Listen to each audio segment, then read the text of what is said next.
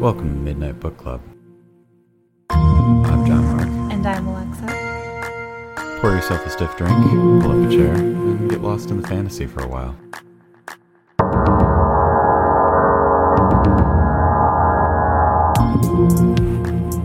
I call you dear all the time. What are you talking about? I've told you before I don't like deer. So you're telling me It that sounds old lady-ish. I definitely call you dear. Look, I'm not the character Deer from Dear Evan Hansen. Isn't that not his name? What are you talking about? It's Deer, obviously. Why else would it be in the title of the play and the movie? It's not a play, it's a musical, I thought musical play, same thing. Same. I think a lot of people would be very upset by that. I was gonna say I just heard like 100 pitchforks and torches being hoisted into the air. As a non-musical person who only occasionally sort of dips my toe into them, I'm like, I usually don't get it. Yeah. But same. People that like musicals are very into it. It's a specific breed. It's definitely a very, very specific breed. When I was listening to that video about Dear Evan Hansen and she was talking about all those other musicals, I'm like, I had no idea that was even a thing. There was a Mean Girls musical. Nope, there's a didn't know Heathers that. musical. I'm like, how many movie adaptation musicals are there? Because it seems like there's a lot. It seems like there is a lot of them. A lot. And I don't know. Was there a big trend a year ago or something like that? That's the only thing I can think of. I'm so far removed from the musical world that I actually believe there were only 4 musicals out at any given time. I thought there was Phantom of the Opera. Well, yeah. Wicked. I think Phantom of the Opera is pretty. It's Phantom of the Opera and Cats is always running. Is Cats always running? Yes. Yes. Even now in the year of our Lord 2021. I think so. I think it is. It's I want my 2.5 hours that I spent watching that movie adaptation my God. back. It is the most horrifying thing that has ever been committed to film. We probably shouldn't go off onto a rabbit trail about Cats, the movie. Probably. Mostly because shouldn't. I think we've already done it. I think we've already done it multiple times. I don't care, John Mark. Cats cannot be merged with human faces. It is not right. It is not the laws of nature. And it is spitting in the face of God. And I don't care if you don't believe in God, but that's spitting in the face of God, okay? It absolutely, it is. We are playing in God's domain there. Man was not meant to play God. We can't just decide to merge cats with humans. That is not how it works. Even God's forgiveness has limits. And James Corden, of all people, is my God, front and center. And I'm like, what is this movie? Can we just get something that doesn't have James Corden in it? The past 2 years has just been the stench of James Corden on everything. He wasn't in Dear Evan Hansen.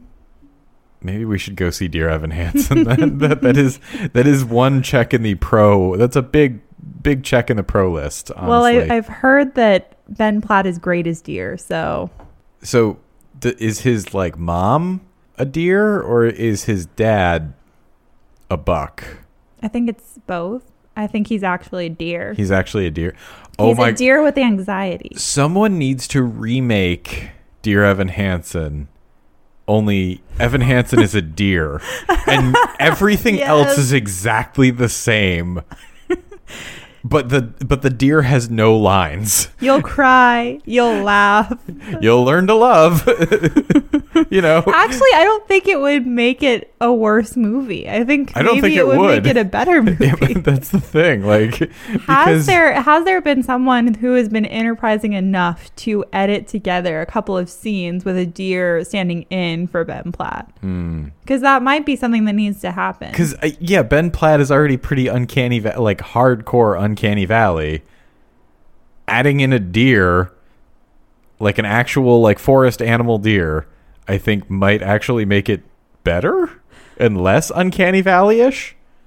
One serious note. So we've seen footage from the actual musical where his hair is normal. Why in the movie did they make the choice to give him a weird perm? curly wig I don't know. It's like the worst thing I've ever seen. And like for that alone, it should win every Razzie available. Yes. The only thing I can think of, and I thought I've heard that Ben Platt is actually a really nice guy. But the only thing I can think of is that just like the like props department just hated him or something, and just like we're just like, all right, give him the worst wig we have. I have heard his dad was like instrumental in getting this movie made, so maybe there was some resentment over that. Yeah, there might have been a little bit of a, okay, cool, you want to play a 14-year-old? Here you go, Mr. Guy. Go have your dad yell at me again. We're going to do your makeup real good. So you look really young. Real young. Yeah. Uh-huh. Huh. I think we might be onto something there, actually. Okay, so we've done, like, year-old, like, musical theater bits now. Mm-hmm. What else could we possibly do Um, that's super topical and relevant right now? Let's see. Have we talked about the 2012 election? We could probably talk about that. Have you decided who you're voting for? I sent them my ballot, like, last week. So they should be getting back to me, right? That's how that works. Yeah, no, they should confirm that they've received it. Yeah, okay. You voted for Ralph Nader. Bob Dole. Bob Dole? As a write-in candidate? As a write-in candidate, Rest yes. in peace. Yeah. Okay, so that actually, hey, we worked back to topical, relevant content. Wow, okay, Bob Dole died like 4 days ago. We bring you this late-breaking content about U.S. politicians and people who haven't been relevant since the 90s. Yeah, because that's what everybody comes here for, is the late-breaking, relevant content. Bob Dole. Bob Dole. Yes, they can count on us for up-to-the-minute commentary, and we're very 6 months later, qualified yes, to talk about this, obviously. Yeah. I don't know if you know this, John Mark, but I have a minor in political science, so shit. I Okay, really I'm so know sorry. what I'm talking about. I didn't know who I was talking to. I'll step down. Go ahead. That was about it. Oh, okay. Okay. That was all you had. Yeah, so we've got our finger on the pulse of what the youths are into these days, and Bob Dole is it. Yeah. He was like 98. He lived a long life. I think it's just a really fun name to say, mostly Bob Dole. It really rolls off the tongue. Name. It is a great name. Yeah. But I can't hear Dole without thinking like related to like the banana company. I wonder all right. We've really exhausted, our topics that come to the front of our mind. And as you can see, our minds are just jumbled and lots of random subjects up there. It's really a wonder that either of us get anything done. We are here to talk about something that you love, John Mark. Wait, what's that? The penultimate chapter. You You love the word penultimate. It is the penultimate chapter. That is correct. We are at chapter 11 of Lady of the Lake. Mm-hmm. And it's hard to believe that we're finally here. One more chapter left. And we're going to do it. We're going to release it before the winter season 2. We're going to get it. We're going to get it, folks. Hell or high water. We're going to do this, folks. This is going to happen. Yep. Definitely going to happen. Don't say it like that. It's definitely going to happen. Does it inspire confidence? No, it's definitely going to happen. How does that not inspire confidence? It's totally going to happen. I think it is. It's definitely going to happen. We're going to make it happen. Yeah, exactly. It is our Christmas present to ourselves and to you. Through blood, sweat, and tears, we will make it happen. This is really for you, that one Canadian listener. Yes. Yep. You keep us going on cold nights. I want to give a big shout out to listeners who have reached out through my Instagram drought. Life has been hitting pretty hard recently. And, I haven't been doing a great job of keeping up the social presence, but I appreciate you, listeners. You listening and giving us feedback is what makes this all worthwhile. I say that with, absolute sincerity. Thank you for listening. Thank you for following us. I don't think we always provide the most relevant content, but I hope that you are able to, get some enjoyment out of this, whatever this is. Yeah. Whatever this is a good way to describe it, honestly. But yeah, it's funny because we kind of work in a vacuum a lot in this regard, but then every once in a while we check our DMs and it's like, oh my God, like there's people that are actually listening, and like they have things to say and they're interesting and people care about us. And shout out to that one listener who we were their number one podcast in their Spotify 2021 Wrapped. Yeah. Yes. Like, thank you so much. It's not like we're not even my top podcast for our my Spotify it blows Wrapped. my mind. And like, honestly, we were number 2 for me, but yeah, like honestly, I thought when we started doing this, it would be nothing but like mean comments about how like our understanding of everything in The Witcher you guys is clearly don't awful. understand anything, and you're completely wrong. But the Nilfgaardian Ripley armor is clearly designed to deflect sword blows, and you should never take umbrage to the fact that the Nilfgaardian armor has ripples in it during the TV show. That's what I thought it would be. Yeah. Like, and I have just found like some of the kindest people that really just care about The Witcher and like are invested in the books and the TV series. And I'm like, oh my gosh, like this is a great fan base. And you can't say that. It really is. You can't say that about every fan base, but everyone's so helpful and nice. And I'm like, I think that does speak to the work. Like, I think it does speak to, the level of compassion and understanding in these books. And I think it draws a specific kind of fan. Yes. There is a very, very specific type of fan who is drawn into this series. And I think it's they tend to be very community oriented. So like I think they get really engaged with like content and things like that. Obviously, like that's kind of heavily driven by the content that's generated for it, because there's a lot out there. So we're kind of happy to be part of that narrative, and we're happy to contribute to that. And I guess we'll see on the other side of the next episode. So yeah. So sorry to get a little mushy there, but, getting to the end of this book series is making me feel a lot of things. And I'm excited, as I know a lot of you are, to see the second season of this show that started it all. So we are going to be recapping that. But first, we got to finish this. We have to finish the fight. And that starts with chapter 11 of Lady of the Lake, which is the penultimate chapter. And what does penultimate mean? The second to last, I know. Well, should we or should we not stop vamping? Nope. Oh, yes, we probably should stop vamping. We definitely should not move into The Long and the Skinny and actually get into the plot summary of the episode. Okay, what do we do now then? We could talk about agriculture. Okay, let's move into the summary. All right, fine. That's probably what people are here for anyways.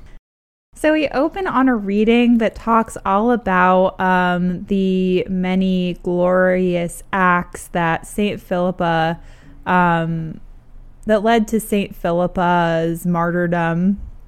So right away we learn that St. Philippa went through many acts of torture at the hands of Wilmerius, who is that sketchy priest that we encountered last chapter in chapter 10, who said that Philippa would pay.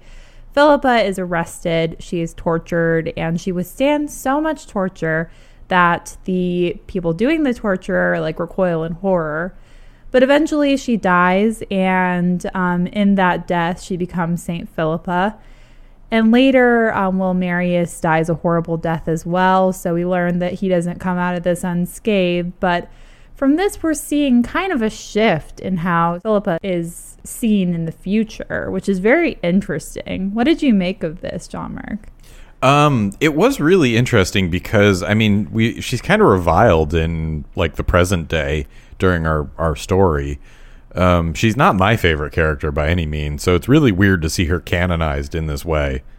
Yeah, one of the things that she's praised for in this work, and it seems to be some sort of religious text, is that she never divulged any information while she was being tortured. So she withstood all this pressure. So it's interesting that there's a lot of, myth making that has to go into this, and it makes us really pause to consider how she gets from where she is in this chapter to there.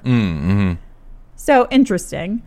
We do open on 3 riders that are riding with such pace as to create ghost stories among the towns that they ride through. We learn that they fit very similar descriptions as Geralt, Yennefer, and Ciri. Surprise, surprise. And after some time, they ride up to this man who is an unhoused person, shall we say. His name is Pegleg. And Ciri asks if he's from around here, which is kind of an ominous question. And he says, yes, he was born here in Jealousy, and he imagines he'll be here for, the rest of his life until he dies, which is, a vibe. Ciri asks if he had been there last year in the month of September. He says in a roundabout way, yes. And she goes on and says that 6 children had been murdered here. Do you recall? And Pegleg suddenly sees something in Ciri's eyes that makes him realize that this is the same girl that was here in September that survived. And Pegleg responds that he does remember that. And Ciri says, well, you must know where the bodies of those 6 children are buried. Take us there. So Pegleg brings them to the town boneyard, and Ciri is really expecting them to just have been tossed somewhere, without a care. And she's really touched and surprised when she sees there's this beautiful, grave for each one of them. And she walks towards the gravestones, and she falls to her knees, and she turns to Pegleg and says, Who did this? And Pegleg points out that it was one of the town widows and a younger man in the town who insisted that all the youngsters be given a proper burial. And Ciri asks where they are today. She wants to thank them, and Pegleg says that unfortunately the widow passed away, and the younger man joined the army but was killed during the war. And Yennefer tells Pegleg that the town has been blessed for their humanity in more ways than they'll ever know. That's a really interesting line. And Ciri is, kind of paying her respects to her friends. If it's not clear, this is the final resting place of the rats. So Ciri is, touching her forehead to the stones. She's really saying goodbye to everyone. And it's a really, really nice moment when you realize that the rats weren't just discarded, that they were actually given this proper burial by people who kind of cared. I don't know that they deserve it, but that's a separate discussion. Yeah, it's a separate discussion. I think what's so touching about it is that it shows there's humanity when there hasn't been a lot of humanity showed in these towns. Mm-hmm. I think the other interesting thing, what Yen was kind of saying, we both kind of agreed that it sounded like she was saying that they were blessed because the war passed them by without really causing much harm to the village. So we kind of think that was what she meant by that your town has been blessed in ways that you don't even know. Yeah, it was a little cryptic. And also Ciri says that the destinies of the widow and of the younger man that buried them, their destinies were tied to Ciri's, which was also a really interesting concept. So we cut to the town of Claremont, and everyone is asleep. It's the middle of the night. And suddenly screams break out, and a bright red light illuminates the night sky, and the town bell rings out an alarm.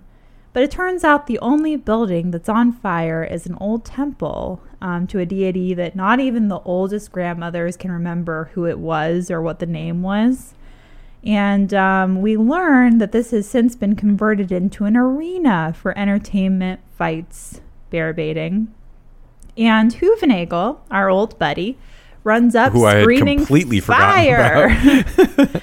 And, the sleazeball himself, and he orders people to get buckets, get water.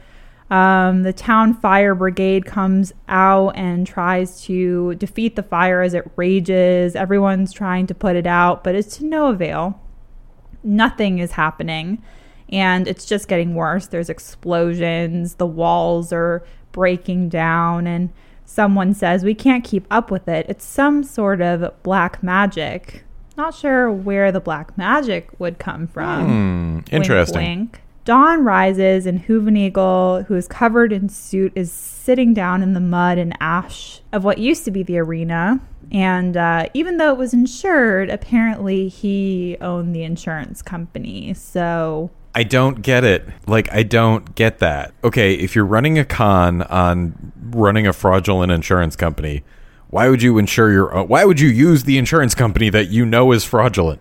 Hooveneagle's not a smart man. That's true. That's true. And I think we kind of forget that. So Geralt asks Ciri at camp, okay, where to now? And Ciri is kind of annoyed at his tone, and she says, we're going to the town of Unicorn. They have a straw unicorn, and I feel they deserve something more meaningful. Yennefer, I need your help with the magic. And Yennefer says, yes, of course. And then Ciri continues saying that we need to visit the Parapet swamps. I hope I can find my way. We'll find a cottage with some remains. I want those remains buried with dignity. That is Visegoda. I thought that was very nice. And then we'll go to the town of Dundare. There's an innkeeper who I feel may have been murdered due to my actions and anger. I need to come to his family in humility and try to make amends. This is the Samhain massacre where she killed all of Skellen's men that were camped out there. So Geralt responds, there's nothing you can do to make amends in that situation. And Ciri says, I know that, but I have to try. Do you understand? Yennefer says, yes, we very much understand you, our daughter. The gang rides quickly past many groups of travelers who are all bewildered by the sight.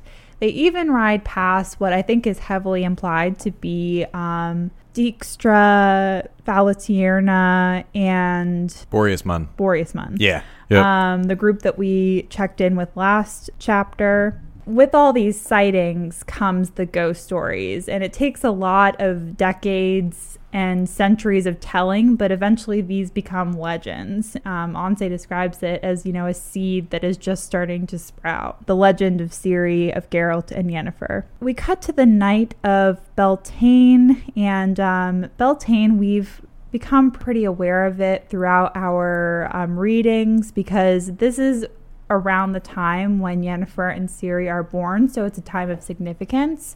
And it's also like a spring celebration, like a fertility celebration, but also a really good excuse to just get drunk and have bonfires. And so Ciri sees these bonfires in the distance from where they're making camp, and as Ciri rides away, Yennefer and Geralt use this excuse to have a quickie, and they, haphazardly have sex. And they're both struck by how much happiness it made them. And Yennefer says to Geralt, while we were not together, were you with anyone else? And Geralt says, Danger, abort, abort, abort. And Geralt says, no, of course not. And Yennefer says, your voice didn't even waver. So I don't know why I don't believe you. And Geralt says, I only ever thought about you. And Yennefer says, now I believe you. He's a liar, but I don't think there's any situation where he could have been honest. No, that's not an honest answer kind of question. So they are camping another night, and Geralt awakens from a nightmare in which a large owl is trying to peck out his eyes. And then he awakes to a bright light above their camp with 10 shadowy figures within it. And he hears the following conversation. Bring her to us, Yennefer, I order you. Yennefer responds, you cannot order me, and you cannot order her. You have no power over her. He hears another voice. I'll stand before them, Mama, if that helps. And Yennefer says they meet at the next new moon.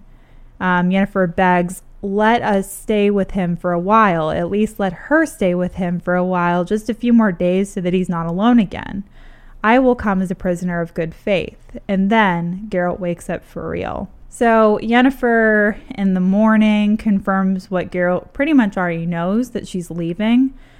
She says, I will be back, and when I return, I will make up for all the silence between us. And Geralt nods and hugs her. And he says, he loves her when all is said and done. So what are Ciri and Geralt going to get up to with Yennefer gone? Probably eating fried chicken straight out of the bucket, out of the fridge at 1:00 in the morning, hanging out in pajamas till noon. I don't know. The usual stuff you do when mom's not around. This is very much like Weekend at Dad's energy. Yeah, it really is. That's why I made that joke. So Geralt says he knows a fairy tale place, and Ciri is irritated at first, and she's like, fairy tales don't exist. And Geralt says, well, wait till you see this place. We're going to a palace. And Ciri says, going to a palace? Is there a king? Geralt corrects her and says, a duchess. Ciri says, the Duchess doesn't happen to have green eyes and dark black hair, does she? And Geralt's like, why would you ask that? No, of course not. I don't know what you're talking about. We're going because I know the Duchess a little, not too well, if you must know. But more, I know the Duchess's consort. So do you. And Ciri says, oh, who is it? And Geralt says, it's Dandelion, if you have to know. And Ciri is like, Dandelion and a duchess? How? Geralt says, I guess you'll have to see. And Ciri, like, as they're riding, up the Sans Retour toward Toussaint, she's like, we're going to a palace in these clothes. And Geralt's like, what's wrong with these clothes? And he's like, I actually have this little Witcher's retirement account at a bank. I guess I could pick that up and we could get you outfitted with the best clothes. And Ciri is like, Geralt, how did you get all this money? He says that he got it from killing, but it's mostly bribery. Yeah. Extortion. So they ride off, and we cut to Geralt getting a check at the bank. I wonder how much that's for. So as they're stepping out, they see this big group of people, and Ciri is like, what's this crowd for? Is it a fair? And Geralt says, this is no fair. It's probably an execution. That's the most popular form of entertainment since the war, after all. And as they get closer, they're enveloped in a sea of people. Ciri points out that the executioner has a new hood and the scaffold has banners on it, so this is probably an execution for someone important.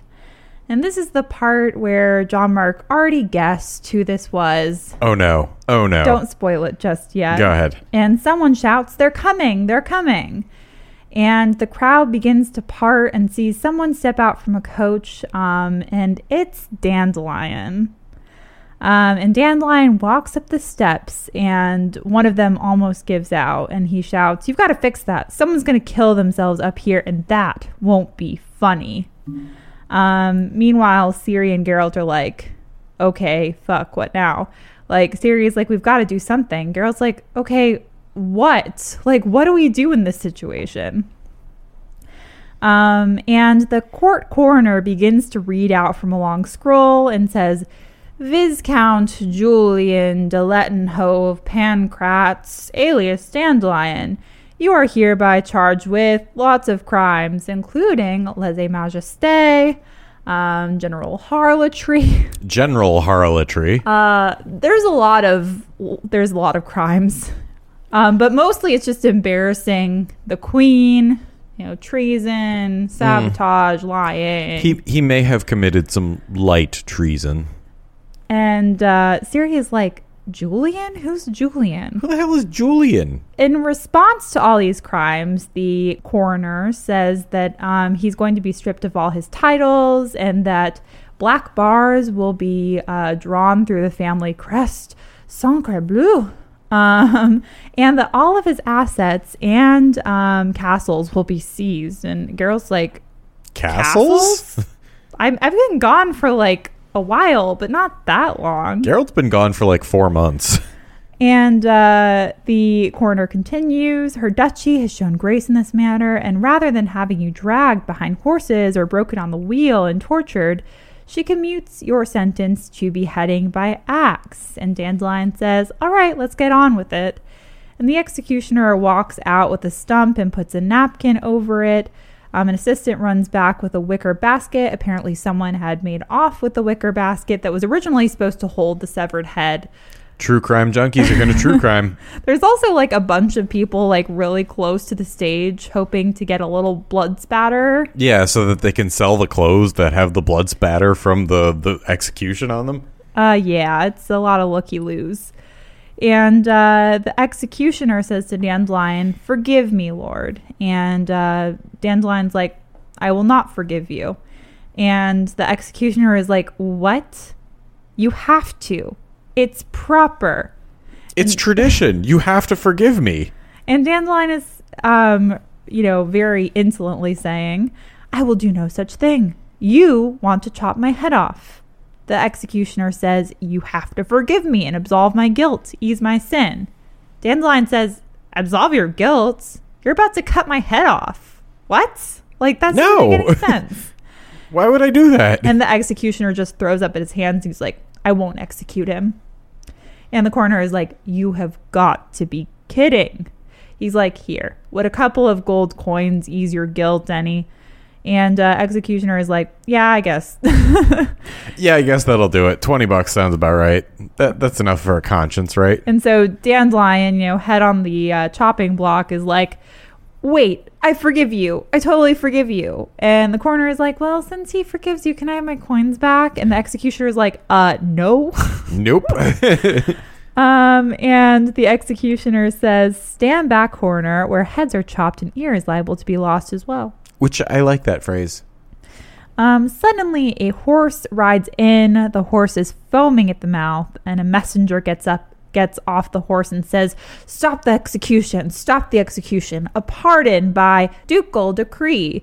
And the messenger continues in saying, by order of the Duchess, Anna Henrietta, Viscount Julian is stayed from beheading, but must henceforth leave Toussaint and never return. Dandelion jumps up and he's like, that's right. What about my assets? I want my loot back. I want my horse Pegasus. I want my money. And Geralt is like, shut up and get down here. And Dandelion is like, Geralt, what are you doing here? Geralt's like, come on, just jump on this horse. You're about to be executed. Just get out of here. Before your ladyship changes her mind on something she's already decided, let's get out of here. So the three start to ride off, and Geralt says, did you know this pardon was coming? And Dandelion says, truth be told, I did not, but I knew my weasel wouldn't let me down. There's also a fun little bit where Dandelion's trying to gas up the crowd for the execution. And he's like, how's everybody doing? And there's one guy that's like, muddling along. And it was very Monty Python. Quit trying to vamp. You're about to be executed. Just side note, I hope they have this scene word for word in the Witcher series, because Joey Beatty would kill this. We talked about the fact that I can't. It's too high a bar. I can't come up with a Dandelion after that. This is one of those moments. Why? This was designed for him. Yes, he would slay in this. So we cut to Dandelion meeting with a messenger. So they had caught up with the trio after they left, and they're kind of on the edge of town. And he hands him back the loot and gives him Pegasus, but he doesn't mention any of the money. And Dandelion asks him to give a kiss to the Duchess, which he also ignores. Yeah, the messenger didn't like that. They ride off, and they camp in the Nui Valley. So they're basically going in reverse from how they got to Toussaint. So the Nui Valley is very familiar to them. And so Dandelion, who has stayed quiet for as long as possible, has to eventually ask what happened to the rest of the party. And this is a hard conversation, and Geralt has to tell him everything that happened. And I thought this was written really beautifully. Anse writes, and then they're accompanied in silence, and the dreadful pregnant silence that falls after the telling, like the festering of a sore. So they ride through the slopes, they go around Riedbrunn, and they head towards Dol Angra. And Geralt realizes that Dandelion has left behind his tube of poetry and writing, and he's like, I just remembered that you don't have that. That's a big deal. And Dandelion says, not really. I know where it is, and I have the time to read over it, and I decided I wanted to begin anew. And Geralt sort of pokes fun at that, and he's like, you're as good a writer as you are as a favorite. And Dandelion says that he hasn't given up on being ducal consort, which is interesting. He says that it was all a misunderstanding, that Anna Henrietta freaked out after finding him with the Baron's daughter Nike, and that she would realize in time that men aren't meant to be monogamous. What? And Geralt's like, you're stupid. And Dandelion's like, you'll see. And later, Geralt chides Dandelion, saying, like, it's your fault that we had to flee from Toussaint. I didn't even get to see. And Dandelion cuts him off, and he's like, Fringilla Vigo left after you. You wouldn't have been able to see her anyway. What? And Geralt's like, no. That's so weird. Why would you bring that up? I wasn't going to ask about her. I mean, she's just a random person that I have no interest in or relationship whatsoever. Ciri's why would you bring her up? A little bit, and Geralt's like, let's just move on. No, Moving actually, on now. I was going to introduce Ciri to Reynard Bois Fresne, my old friend. And Dandelion just says, oh. So Reynard actually died near the end of February on the Cervantes Pass in a skirmish. And Dandelion's like, oh. Dandelion's giving all of the dirty details. And Geralt's like, shut up. Yeah. And for once, Dandelion listens. So every good person is everybody worthwhile is dead. Yeah. So they pass over the Yaruga. This is where they got into that big battle of the bridge. A new bridge has been built next to the old one that's still charred. They find the Oak of the Crossroads. I believe this is where all the bodies were hung before. And in place of the bodies, there's a bunch of advertisements hung, a lot of lost posters for people to come home, advertisements, kind of like the bulletin board. And Ciri comes back from looking at the messages, and this is the moment that Geralt's been dreading. He knew that this moment was coming. She says she has to go meet Yennefer. It's time. She's seen the message she needs. She's going to Vengerberg. But she knows that Geralt is headed for a secret rendezvous in Rivia, and that she'll meet him there in 6 days. Geralt is like, it's not a surprise. It's not a secret. It's a surprise, which is kind of the same thing, Geralt. So they say goodbye, and Geralt just feels awful about this. He feels like a shard of ice is being rammed into his chest. And as Ciri is riding off, Dandelion's like, I don't see how she's going to make it to Vengerberg and back to Rivia in like 6 days. That seems impossible. Yeah, don't worry about it. Don't think about it too hard. Geralt says nothing is impossible for Ciri. And Dandelion's like, I have a strange feeling. And Geralt's like, please, let's not talk about it anymore. It's now June, and Dandelion and Geralt, en route to Rivia, are riding through boneyards, villages, and settlements, and they're seeing just the worst of the post-war continent. They're seeing, women digging holes in the earth with hoes. Some of them are pulling plows. They all look really gaunt. Children are hunting for grubs and worms in the earth because I think that's probably the only food they're going to get. Yeah. And Dandelion says, doesn't something seem missing here? Isn't something wrong here? And Geralt's like, isn't everything wrong here? Yeah, like food. And later at camp, Geralt and Dandelion hear the sounds of people being murdered in the night, the screams of women and the yelling of bandits, and they can't do anything. Yeah.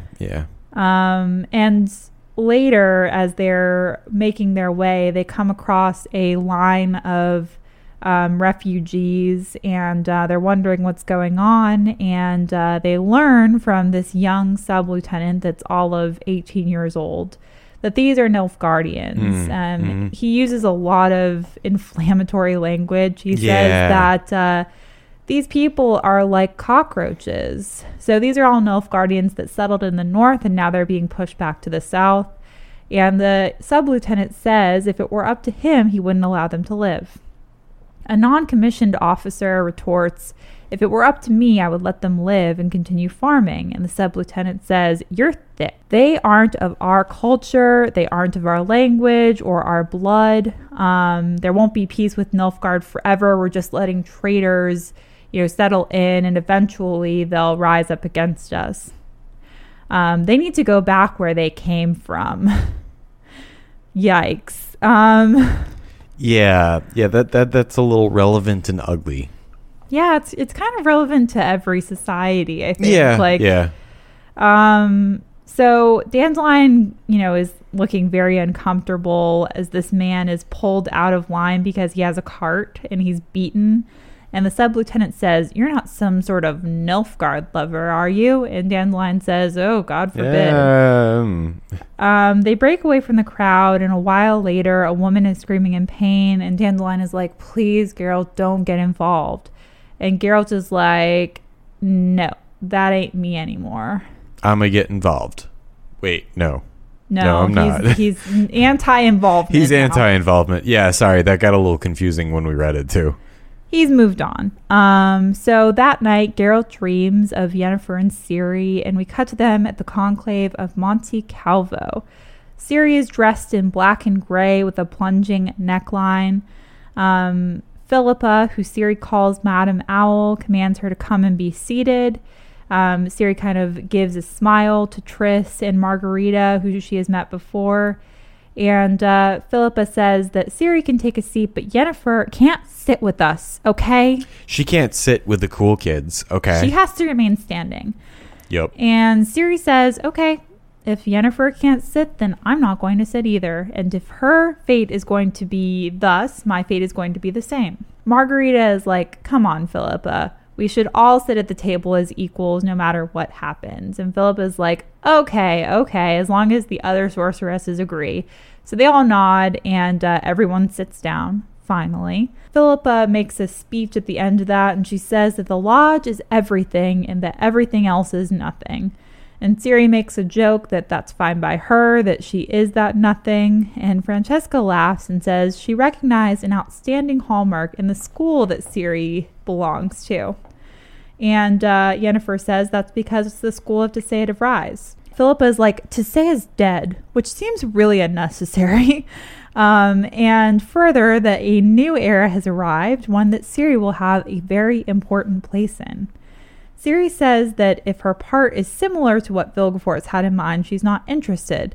Shayla de Tankerville, which kind of wins the award for asshole of this chapter, snaps at Ciri and says that she is a kitten who is lashing out and that they're going to pick her up by the scruff. Oh my God, get over yourself. And she says that Ciri was correct, that she was summoned here to learn of her fate, but that she's incorrect, that she's nothing. She is everything when it comes to the future of the Lodge. She says that Ciri sees everyone as Emir or Vilgefortz, and that's not the case. The Lodge is only concerned with Ciri's good and the good of the world, okay? I bet they are. Mm-hmm. So Shayla's like, I'm done. Tell Ciri of her fate, Philippa. So Philippa and the Lodge's extremely different plan that proves that they are really in it for Ciri's well-being and the well-being of the world. And it's so different than all the other plans that have been proposed before. Yep, it definitely is not just her getting pregnant as soon as possible. Okay. Completely different. Maybe it is. Okay. Nope. This one's completely different because it's not in a test tube. Okay. So here's how it's very different. Ciri is going to go to Kovir with Philippa and Shayla to meet Esterad Thyssen and Queen Zalika, and also meet their son, Prince Tancred. She won't be able to be a queen, of course, because she is no longer Cirilla of Cintra, but she is going to seduce the prince and become a favorite consort or concubine. Some kind of word. Yay, so much fun. Eventually, they're trying to secure her a place as a princess or a queen, but in the meantime, they will help her fuel his desire. Ooh. The goal is just to get pregnant ASAP. Ciri retorts like, yeah, of course. That's always the goal, isn't it? And Philippa is like, just listen, we're going to secure a future for your child, and as hard as it is for you to believe, you are one of us. And Ciri is like, on the Isle of the Ned, you called me a monster, and now I'm one of you? Yeah, pick one. And Francesca says there's no contradiction in that. They're all monsters here, which is fair enough. Yeah, it's not wrong. So Shayla says that they will get her all dolled up. They will disguise Ciri's scar, that she will be beautiful and mysterious, and that he will lose his head for her, okay? She will need a new identity. They're not going to change her first name, which seems kind of silly because if there's like news that there's an identical like Cirilla up north, doesn't it seem like that might give it away a little bit? Yeah. I feel like it's a little too on the nose. Anyway, so they're going to keep her first name as is, but she needs a new surname.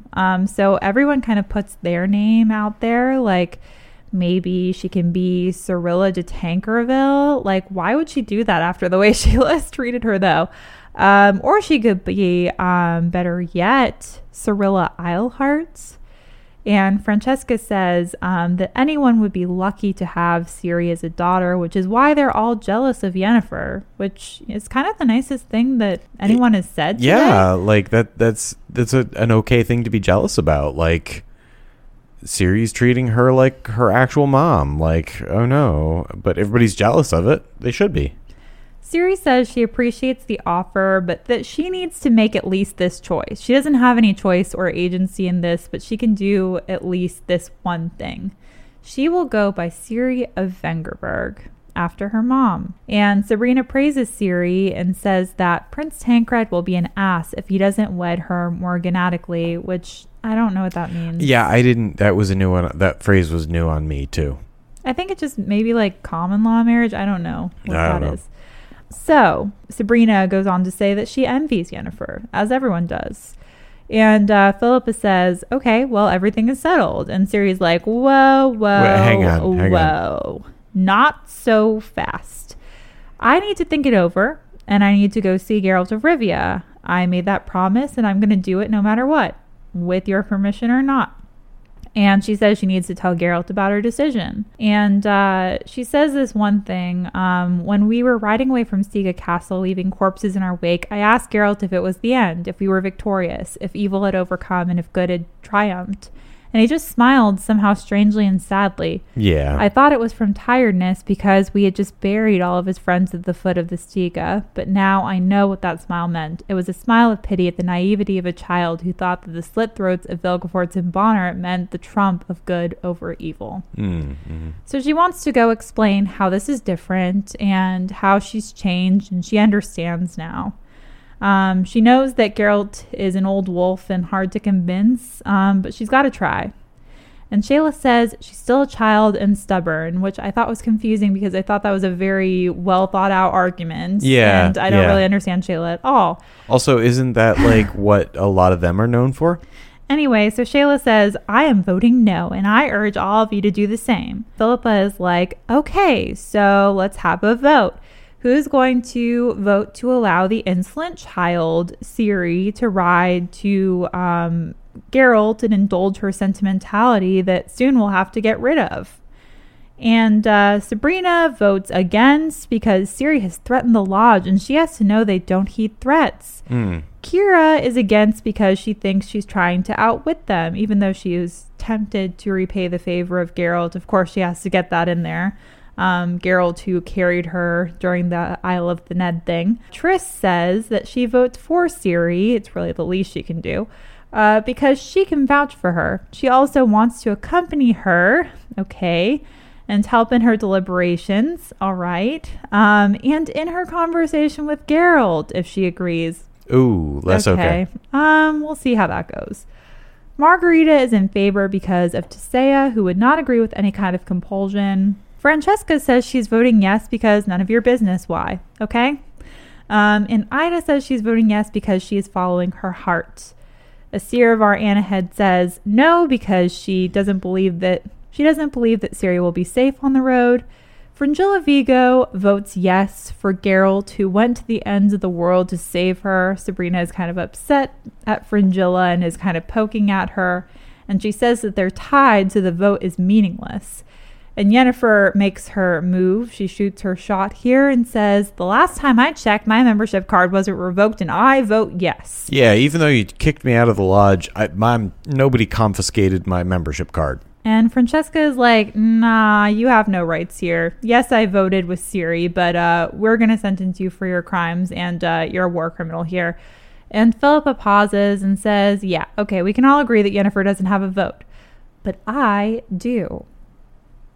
Bum, bum, bum. And Philippa says that she believes.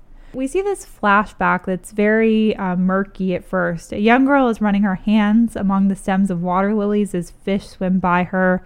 Her fingers close on nothingness, and then she hears her favorite voice calling Philippa. And Shayla brings her out of her daydream, and Philippa thinks as a breeze rolls by her, "Death, pass beside me."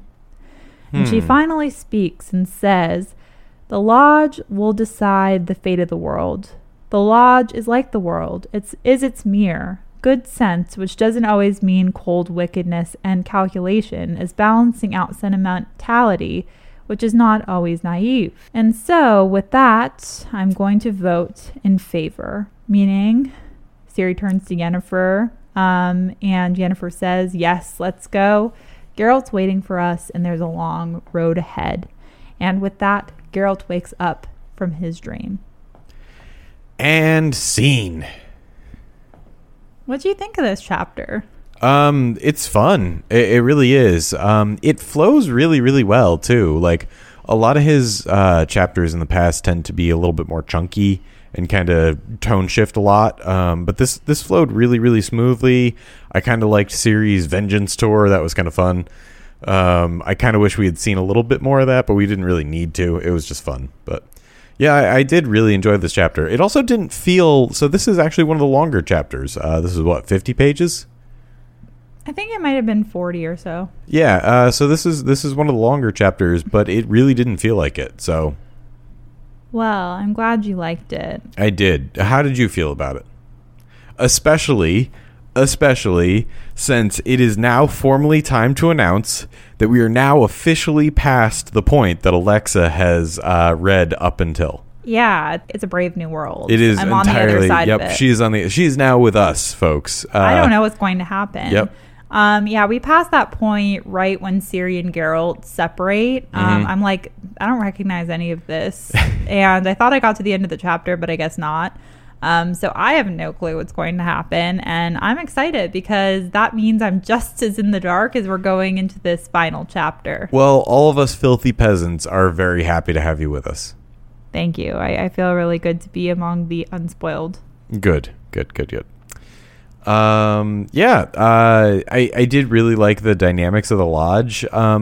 Also, I really like, and I think I kind of said this while we were reading it, that like, I like how every single like party that wants to get their hands on Ciri is like, yeah, we're doing it for the good of the world, blah, blah, blah, insert ad lib, Mad Lib thing about how this is really for good here. And then also we're going to need to take away complete bodily autonomy from you. And we're going to need you to immediately get pregnant, whether you want to or not. It's really funny how all these plans are just eerily similar. It's like... Yeah, it's like, all right, Ciri, you go get pregnant. They're like, we're not Vilgefortz. We're not trying to inseminate you like with a test tube or something. We just want you to do it with a pre-screened like guy that you have no choice in whatsoever. Also, you have no titles either. Also, you're just kind of hoping that he takes a liking to you. We have no you're going in as a part of the harem, and you're just hoping you can catch his attention long enough. So a morganatic marriage, actually, I just looked this up. Oh, did you now? Is a valid marriage between a male member of a sovereign, princely, or noble house and a woman of lesser birth. Oh, okay. Interesting. Huh. So they were like, maybe we can secure like a title for you, but otherwise you're just going to birth this kid and we'll take possession of it. So that's really how all these plans end. Yep. We want your baby.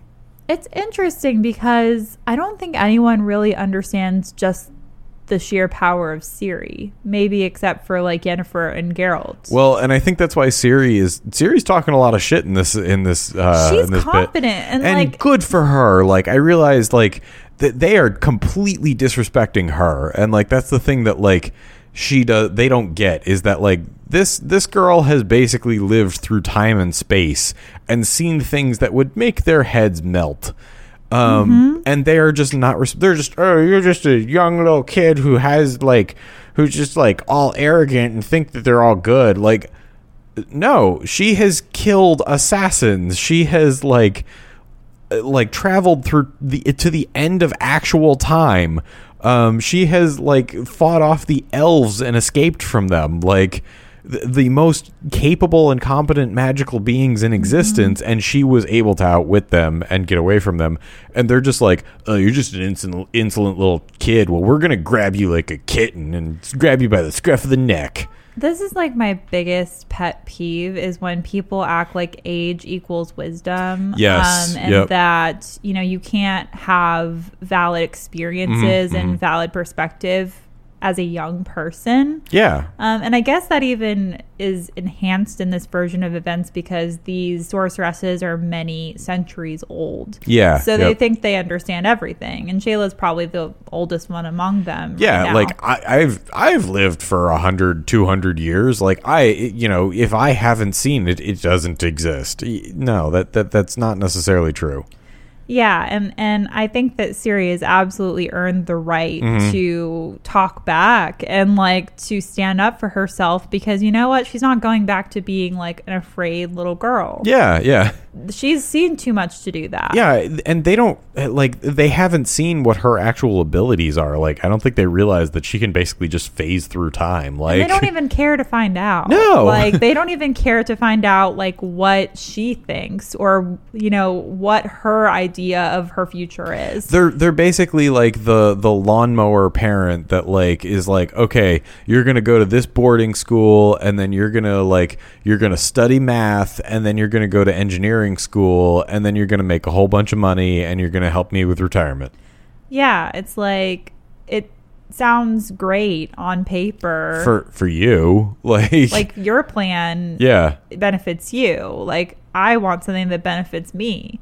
So it's like it's very frustrating. Shayla just comes out and like completely ruins like her entire character for me in this scene. Yeah, absolutely. I don't like her. I actually like Philippa more than her in this chapter, which is hard to do. Yeah. I thought we saw like a lot of humanity from Philippa at the end of this chapter, which is interesting because I think we've been pretty hard on Philippa to this point. Because, I mean, for good reason. She's made a lot of questionable decisions. Yes.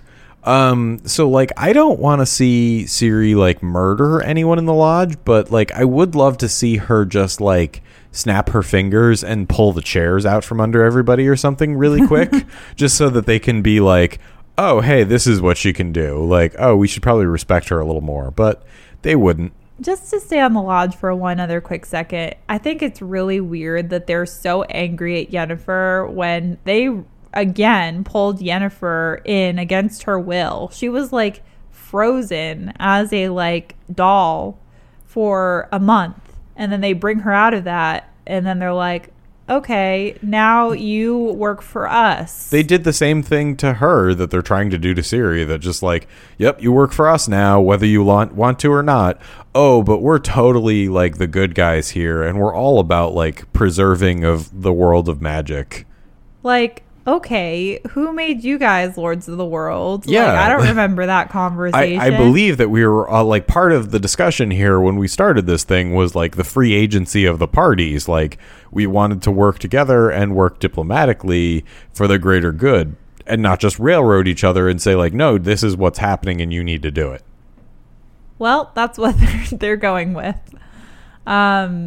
I really enjoy this chapter, and it makes me really excited to read chapter 12, which we have a lot to get into. But we do. We have a lot to get into. First, should we get a nightcap? I think we probably should.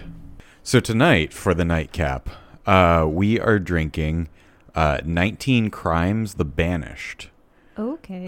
This is a relatively common wine. I don't mean to make it sound like a Pokemon card, but like I have seen this at most grocery stores. It is relatively easy to find. 19 Crimes is a relatively well-known brand or winery. Yeah, I mean, they're one of the most present wineries in most stores, I would say. But that's not necessarily a bad thing. No, it's not a bad thing at all. We have personally had 19 Crimes before, but not this particular one. I think we've had a couple of the other ones. But this is a dark red from 2020, and we thought it was kind of fitting in that Siri was going through the chapter writing the litany of her crimes, as well as Dandelion getting banished and exiled from Tucson. Yes, so it was kind of a double whammy in terms of what it worked for. So we kind of thought this would work pretty well.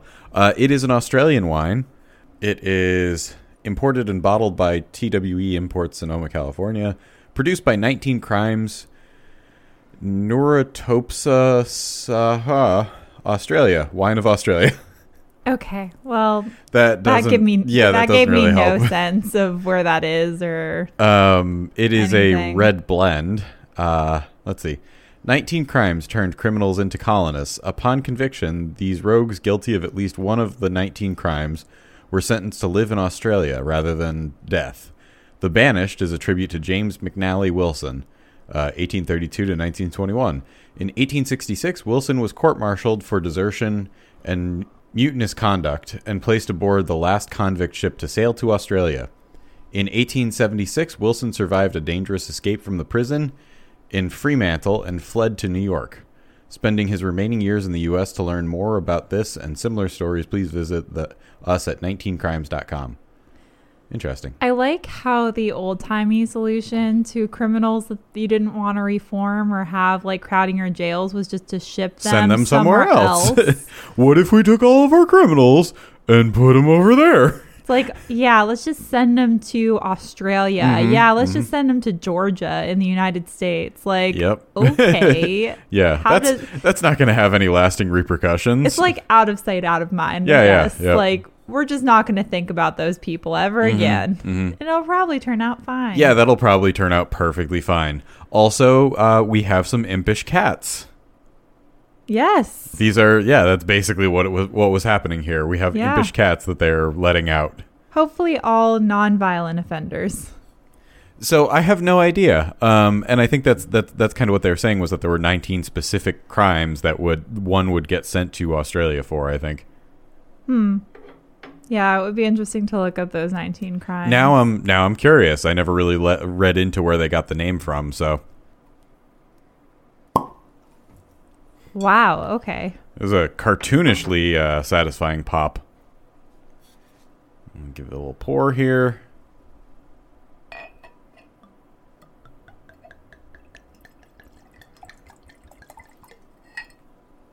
It is, right off the bat, it is dark red. It is inky and oily. Which is usually how I like my wine. Yeah, I was going to say, which is usually a very good sign for like a red blend. Let's give it a sniff. Wow, it is overpoweringly dark fruit. It's like nothing but like pomegranate and cherry. Like, I'm getting a little plum. There's definitely some like leather and oaking in there. I like it. Although it is possible that the cold weather the past couple of days has like destroyed my sense of smell because it's so dry. So much cherry though, you're right. Yeah, like, okay. No, I mean like there's a lot of fruit in it, but like on the second sniff I'm getting like exclusively cherry. Yeah, you have to kind of like stand back from it a little bit to get the other notes. There's definitely it's like just some not drowned out by the cherry, which is probably from the cherry as well. Yeah. So now the real question is, can we figure out what the blend is? Yeah, that'll be a little harder. I'm anticipating some Pinot, probably some Shiraz. Actually, since it's an Australian wine, probably no Cobs. Yeah. But, I mean, that's usually not an Australian varietal, right? No. And I don't think it's for lack of growing conditions, because I know it's kind of a lot of Australia does work pretty well for cabs. They like that kind of hot dryness.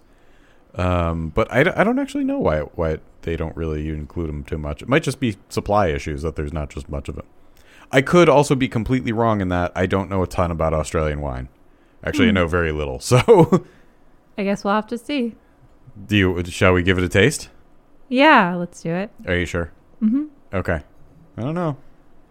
Cheers. Cheers. It's like not exactly what I expected at the front. Oh, yeah. It's like it's Wow. got a lot of like celery, like Okay. it's like pretty bitter up front, but not in a bad way. It's like a light cranberry juice. It's very mellow, honestly. I expected it to be a lot bolder and a lot meatier, and a lot punchier. But it is, well, yeah, I mean, this is a mass appeal kind of wine, so it kind of makes sense that it would have a little bit of that. So It's tart for sure. yeah, it is definitely tart. Let's not, say that it's not. Yeah, I think it might even open up a little bit more as it oxidates. I suspect that this will decant pretty well. It will probably get, yeah, there's definitely no cabs in there. And it's not sweet enough to have Shiraz or Zinfandel. Yeah, no, it's, yeah, you're correct in that. Yeah, huh. Yeah, so I would say like Pinot, Merlot, and then like maybe some Australian varietal that I'm not really super familiar with. Yeah. Would be my guess. Yeah, there's a lot in there. Yeah, I would definitely have to look it up. That's not one that I think I could piece together out of taste. But so we've got a lot to talk about. Do you want to introduce the section first? No. No, Okay. I mean our listeners know at this point what it is. We'll just do it for old time's sake then. But I'm always interested in going forward. You can't move forward if you're always looking back. So I think, just new traditions. I say we talk about greyhound racing for the next 45 minutes. What do you think? Okay, well, welcome to Last Call. Alibis. Last call, saved rounds, alibis. This is the section where we analyze what we've read, talk about our favorite parts, and make predictions, usually bad ones. Well, okay. And today I actually can participate in this because I don't know what's You going don't to actually happen. know what's going to happen. Also, can we really make predictions for the one chapter that's left in the book series? We can try. Okay. So top of the hour or top of the morning, top of the morning, top of the hour. I think I'm having an aneurysm. Does it taste like purple in here? Sounds like you jumped out of a Lucky Charms box. I kind of did. What are your predictions for the next chapter? I think that we should wait until the end of the analysis to get into that. No, I mean we led with that bit. Come on. What's your predictions? Unless all right, fine. We'll talk about. I suppose we could talk about the things that lead up to what you want to predict. Yes, exactly.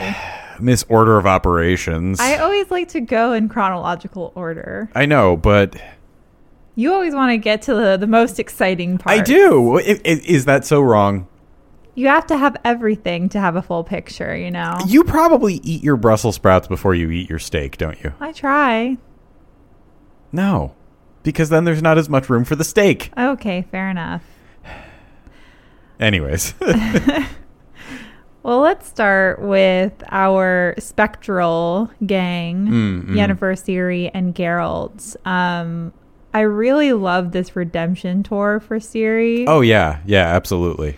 And it really made me think about the video game, The Witcher 3, when she's kind of doing the same thing. Yeah, yep. And you can see that there were a lot of inspirations drawn from this part of the book. Like, I won't give any spoilers, but it's kind of the same sort of journey, like making amends, going to say goodbye. Basically, like, The Witcher 3 is kind of like they took this whole chapter and just stretched it out into a video game, Yeah. but also filled it out really well. Yeah, and I like that Geralt and Yennefer got this time with her together and this chance to guide her and sort of be her backup.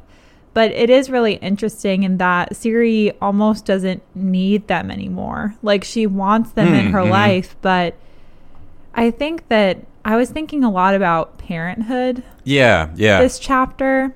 Well, because that's pretty much a very heavy theme. And I think you kind of just hit the nail right on the head with, like, one of the ultimate goals of parenthood, is that you want to get to the point where your kids don't need you anymore, but they still want you to be with them. Yeah, and I'm wondering how much of that was inspired by Anse's own journey with that, because it felt like someone who was writing, having gone through something similar. Like we're hearing a lot about Geralt's dread. I'm getting a little ahead of myself. But before Ciri leaves to meet Yennefer, we're hearing a lot about like how nervous he is, how it's painful that she's going to have to leave him. And I think it's like this common experience of knowing that you have to let your children go at some point. But it also means that like they're moving on without you. They're going to have to make decisions without you. You can't be there to protect them all the time. Yeah, yep. And also you like spending time with them. And like I think all of that is rolled into this chapter really nicely. But there's a lot of happiness too. Like I was glad that it wasn't just sadness. It was a lot of like, you know, joy. Like Ciri and Geralt going to Toussaint. Like that was really fun. Like we saw the characters kind of able to experience a little like unfettered fun, which I mean I kind of needed. Yeah. After so much like drama this book. So let's start with Yennefer, Ciri, and Geralt's dynamic. What did you think about this at the beginning of the chapter? As far as Yennefer, as far as their dynamic, I think that was kind of the best way to describe it. Was just that that Ciri was kind of doing this thing. And Geralt and Yen are kind of just along for the ride. She doesn't need them there, but they kind of just want to be there to support her and kind of like help her process and cope and like digest things. And what did you think about Ciri's choices to like kind of retrace her step and revisit some of these places where she had her most traumatic moments? Like we see her go to Jealousy where her friends died. You know, we never made it a secret that we didn't like the rats, but yeah, I think that was for Ciri, this was a very traumatic moment to see all of her friends butchered in front of her brutally. And she finally was able to say a proper goodbye, see a little humanity. What did you think of that moment? In that moment, I really loved that because it's very rare that like. Very often in writing, we as the reader will get closure, but the characters themselves don't necessarily always get closure. And I don't think there's anything wrong with that. I think it's just kind of the way our brains are kind of wired as readers. But this was really interesting to see a character like kind of come to the end of a story arc that they were not necessarily a part of. Because we experience that sometimes. Like we get dropped in the end of a story arc. For when a writer wraps something up, but this was the main characters literally walking through it. Yeah, and she also makes the decision to burn down the arena where she was forced to fight. Yes. Which was satisfying because, you know, she could have done a lot of things. I feel like the old Ciri might have just gone to murder Húnagle. Yeah, yes. Yep. But she's more impactful and more strategic now. We see a lot of growth in her. Like, she's not just going for the jugular anymore. She's like, I know it will do more good if I take out the arena than take out Húnagle. Yeah, because she's looking a lot more at, like, big picture as well.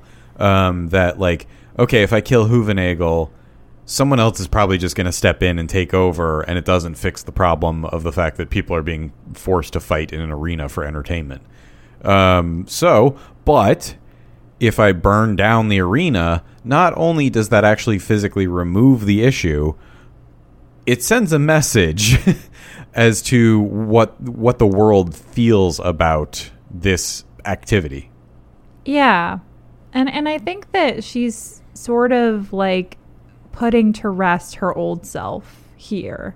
Like a lot of the things that she experienced led her to being a certain way, and now she's different, and now she's like sort of revisiting not only people she's lost, but like parts of herself that she no longer carries around. So this is the shaving your head after a breakup.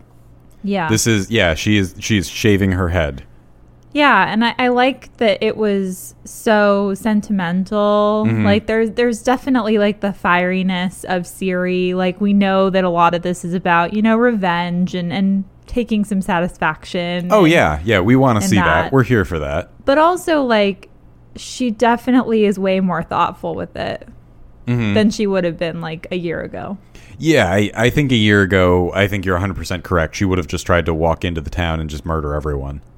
Yeah, and she's not like that anymore. Mm-hmm. And I do think that a lot of that is due to the lessons of Geralt and Yennefer, and especially now that they're back in her life, even though she doesn't need them, I think they're providing that extra grounding. I think she's already learned that lesson, but having them here, I think that it reminds her of, who she was as a child, the lessons they taught her, and all of that is coming back to the forefront. Yeah, absolutely. And Ciri has finally had time to process that and shift her perspective based on being an adult now. And I think that's an important thing to do. Yeah, and I did want to get your take on what do you think they did in the town of Unicorn? Because we didn't get to see that happen. I want to know. Like, I really did want to know that one. I was thinking, like, and you and I were talking about it a little bit. I kind of just have this mental image of, like, them coming in with like an actual like unicorn statue that's made out of gold and like is bedazzled with like rhinestones and the most precious of sequins. But like I kind of want to like I have this idea of like Yen putting like these magical like bolts onto the ground that like can never be broken kind of thing, like just magically like shackling it to the ground kind of thing, like so it can't be stolen. Why do you think she wants to do that? Because I think Ciri feels that the townspeople deserve a proper mascot. And I can't remember exactly what happened in Unicorn.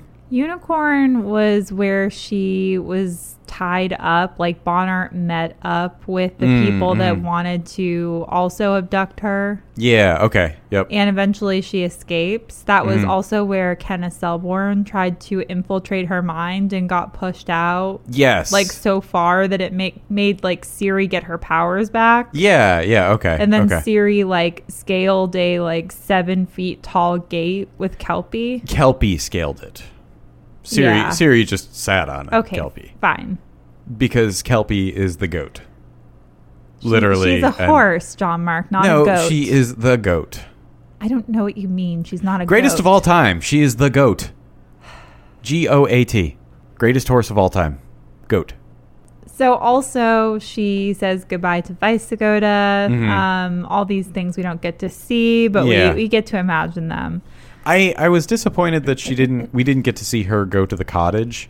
Yeah. But then I realized that we had already seen her have like her goodbye with Visigoda. Yeah, and she already knows he's dead. It would have been way more heartbreaking if she went there thinking he was alive. Oh boy, Visigoda, we're gonna skin muskrats together. Oh no. Yeah, that would have been very sad. It would have been quite a downer. I think the biggest indication of Ciri's growth is that she wants to go back to Dundare, where she committed that massacre. Which let's just be honest, we don't really care that much about Skellen's men. But she realizes that, her actions could have had repercussions for the tavern owner. She wants to pay the tavern owner back. Geralt says that's impossible. And she's like, I know, but I have to try. Yeah. Yep. We see a lot of that goodness in Ciri this chapter. Yeah. And it finally comes back, Ciri has kind of been kicked in the teeth for so long that like, it's kind of amazing that she still has faith in humanity at all anymore, let alone that she can, believe that anybody can be good and she herself could be good. So to see her try to make amends is kind of fantastic. And like, you hope that, this is kind of a continuing course for her. Let's do a brief detour in Geralt and Yennefer land. Okay. Because there's really like just some very small moments in this chapter. They're able to kind of reconnect a little bit, but you get the sense that they're both really sad and tired. And they're kind of tired of everything at this point. Like, life has just sort of ground them down. And I thought it was kind of cute that we saw that moment where Yennefer was asking Geralt, like, did you sleep with anyone else? Because it was an old Yennefer moment. Actually, that's a good way to put it. It was just kind of an old hearkening back to, like, new Yen usually knows better than to ask questions that she doesn't want to know the answer to, or she already knows the answer to. But old Yen likes to play poke the bear. Yeah. And it was kind of a poke the bear moment. Sorry, go ahead. Yeah. And like, I don't think there was any right answer. You just want, you want the person to say what you want to hear. Yep. You feign deafness at that point. What? Oh, I can't hear you, huh? What? No idea. And I think that, Geralt was very honest, though, when he said, I only ever thought of you. Because although he was very captivated with Fringilla, his mind always drifted back to Yennefer. I wonder what Yennefer is wearing today. It was always like he called out her name during sex, which was not at all flattering for Fringilla. No, poor Fringilla, kind of. Yeah, so I think that he was being honest there. Mm-hmm. And also at the end, before Yennefer leaves, she tells him, like, I'll make up for everything when we see each other again and for all the silence between us. Mm-hmm. What do you think she meant by that? We know that she, like, kind of went, for lack of a better term, like, radio silent on him when she disappeared. And a lot of that was intentional to not put Geralt in harm's way, but a lot of it was also kind of accidental in that she got caught up and wasn't able to contact him, kind of thing. So you're thinking this is all, like, in the past?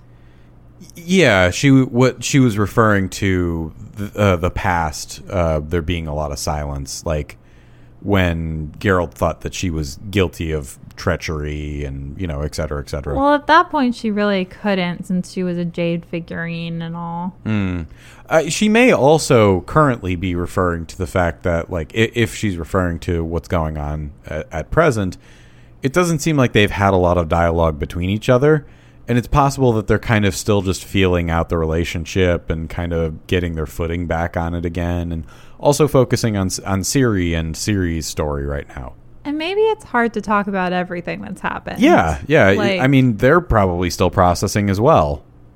I mean, how do you talk about, like, you've had so much happen in the time you've been separated? Yeah, yes. They're borderline different people at this point. Like, Yennefer... I mean, Yennefer has gone through, like, 10 years of character development in, like, 1 year. Yep. Like, she's been turned into a jade figurine. She's been brought as a prisoner to the Conclave. She teleported using an oyster. And then she plotted in Skellige to find Vilgefortz. When she found Vilgefortz, she was his prisoner. And then finally he just found her after, months of just being held in, like, some dingy cell and having her, like, fingers sawed off, basically. Yeah. And Geralt, kind of similar. I mean, he's had more fun, for sure, but he also just saw all of his friends die. So there is a lot of silence between them, I imagine. There's a lot of unpacking by all parties to be done. I just don't think there's any simple way to explain that. Yeah. And I know Yen didn't necessarily meet the party too much, but I'm sure she also, like, read into Geralt's mind and knew how much they meant to him. So, I mean, like, that there's definitely a lot of unpacking in that regard as well. Like, that she probably doesn't know how to get Geralt to open up. So, like, it's easier to just kind of be there in silence, I also wonder if she's, like, not reading his mind right now. Because, like... Yes, and you had pointed that out, and I think you're correct. Because certain things you don't want to know. Like, yeah, yep. and they aren't good to know. And she might have so much going on personally, she doesn't want to figure out what Geralt is thinking. Yeah. She's got quite a bit on her plate to begin with. Like, let's not necessarily add more to it, but you also kind of want to know. Well, let's talk about the Lodge. So the Lodge is our major conflict this chapter, because the Lodge has big plans for Ciri. Yep. And Ciri's uterus. As everybody does. Geralt overhears this conversation kind of in a dream, kind of like, I don't know if it's supposed to be a dream or in like a half awake state. Can I speculate and tinfoil hat a little bit? Sure. I think that Yen was intentionally like broadcasting this into his brain a little bit. Why? Because I feel like she feels that Geralt should be privy to this information. Well, we also saw him like seeing this owl repeatedly. It makes me wonder like what exactly is going on with that, because like Philippa can't be in two places at once necessarily, but I'm sure that, I mean, that could be something that you see in a dream to symbolize something. And he knows the significance of Philippa. I think he's definitely afraid of Philippa. Maybe not necessarily for himself, but I think he's afraid of the influence that Philippa has over Yen and Ciri, and the people that he cares about. Yeah. So I think he's afraid of Philippa trying to destroy and take away the things that he loves and cares about. Yeah. I mean, that's a good analysis. So we learned that the Lodge wants to see Ciri right away, and also Yennefer, but that Yennefer is stalling and she's trying to buy some time so that Geralt won't be alone. She wants Geralt and Ciri to be able to spend some time together, so she kind of offers herself up like, hey, it's another sacrifice from Yennefer. Like, hey, I am willing to go there as a symbol of good faith. Yep. But let Ciri stay with Geralt. Why do you think this was important for her? Well, I think she kind of spelled it out a little bit in that it was a symbol of good faith. Well, not offering herself up. Why was it important for her to get Geralt more time with Ciri? Oh, well, because that's kind of the father-daughter bonding time. And like, she also knows that one way or another, Geralt is probably going to be alone again very soon. And she probably wants to prolong that as much as possible. Yeah, I think she also knows that Ciri's fate is going to bring her away from Geralt in some way, and whatever time she can buy is a good thing. Yeah, because even if Ciri kind of chooses a whatever, her own adventure rather than, adventure with the elves, adventure with the Lodge, or adventure with Vogelforts, all of which involve having a baby involuntarily. If she were to choose option D, none of the above, she would still have to basically be fleeing all the time, because the elves still exist, the Lodge still exists, those parties still exist, and they're still going to be pursuing her. So she's probably pretty much going to have to go into hiding, and Geralt isn't necessarily always good at hiding. Yeah, I guess that's not one of his strengths. But anyway, so Yennefer leaves. It's a sad moment for everyone. But she says, Ciri, I'll call for you. We'll meet again. Geralt, I'll make it up to you when we see each other again. And Geralt and Ciri go to where else? Toussaint, which is a fun little romp. Ciri is a little burnt out on fairy tales, but when she sees Toussaint, it's like a magical kingdom that she can't even imagine existing. The place is like a real fairy tale come to life. Like it basically is like Disneyland France, but not Euro Disney. Disneyland France, but like a real place.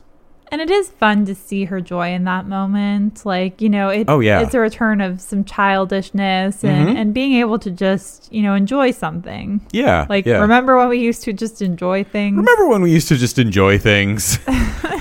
Such naive, heady times. But instead of getting her, full audience in front of Duchess Anna Henrietta, they run into an execution. And of course, that execution is for Dandelion. And who the hell else would it be? And I think, this was my, one of the highlights of the chapter, just because it brings that levity, even though it's an execution. It's so funny. Only Dandelion could bring levity to an execution, in all honesty. There's just a lot of dry humor. I said it reminded me a lot of Monty Python. It's straight out of Monty Python, honestly.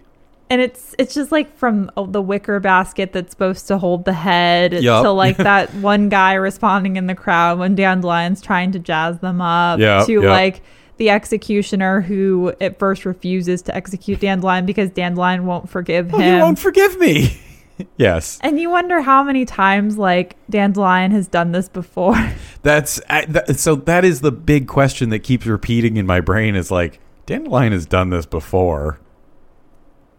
A lot. Hasn't he? He's very comfortable here right now. Yeah. Like we said before, I think that Joey Beatty would absolutely kill the scene. Yes.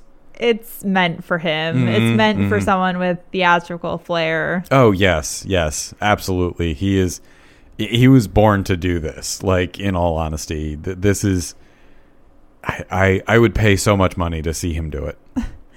And it was funny because for a minute you thought, okay, Geralt and Ciri are going to have to intervene here. They're going to have to save him in some way. Yes. But it's how? How do you even get up the stage? We're trapped in a crowd. And then we're all going to be beheaded because we're going to be arrested. There's probably at least a few other guards in here, and there's literally thousands of people right now. So not about to fight through a crowd of thousands by myself. But then, literally you were reading the scenes, and I was sitting there, I was like, Geralt's going to have to go back to the bank. He's going to have to take out the rest of his money, because he's probably about to get banned from being in Toussaint ever again. All right, well, let's see how this plays out. Were you surprised by the way it played out? I was very surprised. I was surprised, but not surprised, mostly based on Dandelion's comfort. It did seem like he had been... So we know that someone has attempted to execute Dandelion many times. Do we know that? Yes, he has been to a gallows a few times in his life. An educated guess, John. That is a semi-educated guess, yes. We know that many angry husbands have, run after him with knives. And many of them were very powerful and important. So, yes, I imagine at least some point in time, he has probably faced down a noose or two. His life has been threatened. Yes. But also, because of the relationship he had with Anna Henrietta, we also kind of get the vibe that, this may be a semi-regular thing for the both of them, when they have a fight, that she just kind of all right, well, off with your head now. And then, at the last minute, she's like, oh, I guess I've changed my mind. I guess I shouldn't kill him. They don't seem to have a very healthy relationship. Healthy isn't even a word that's in the same book of their relationship. We find out later that this was because Dandelion was caught having a fling with the Baron's daughter, Nike. And apparently the Duchess didn't care as much about that as she did the lèse-majesté. Well... That is the lèse-majesté. They were saying that was the insult to her. Yes, honor. Because by cheating on her and by engaging in general harlotry, he's making a mockery of the Duchess. So, does specified harlotry exist?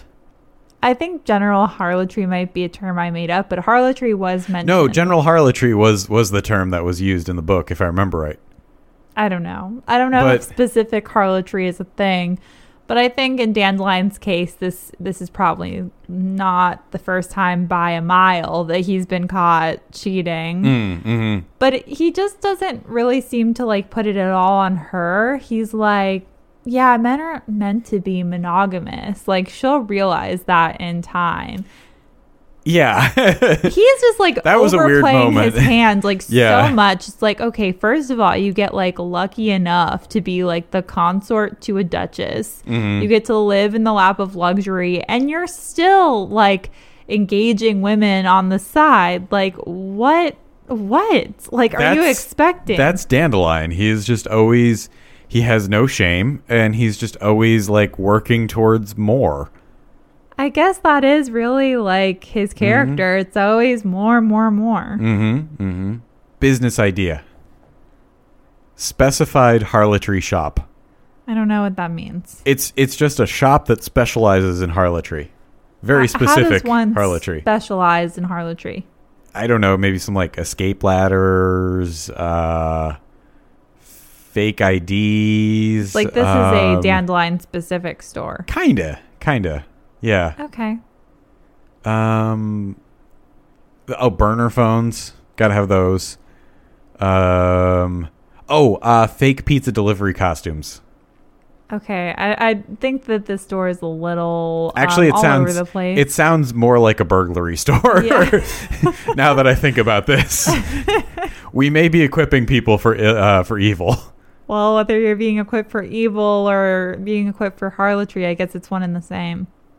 Those two things are not the same. How dare you insinuate such things? Well, you can't predict how they're going to use these things. Like if they That's go to true. a Party City and buy like a costume, how can you tell that they're going to use it for good or evil? That's true. I suppose if you buy your Party City clown costume and use it to terrorize children's parties, I guess it's not really on Party City.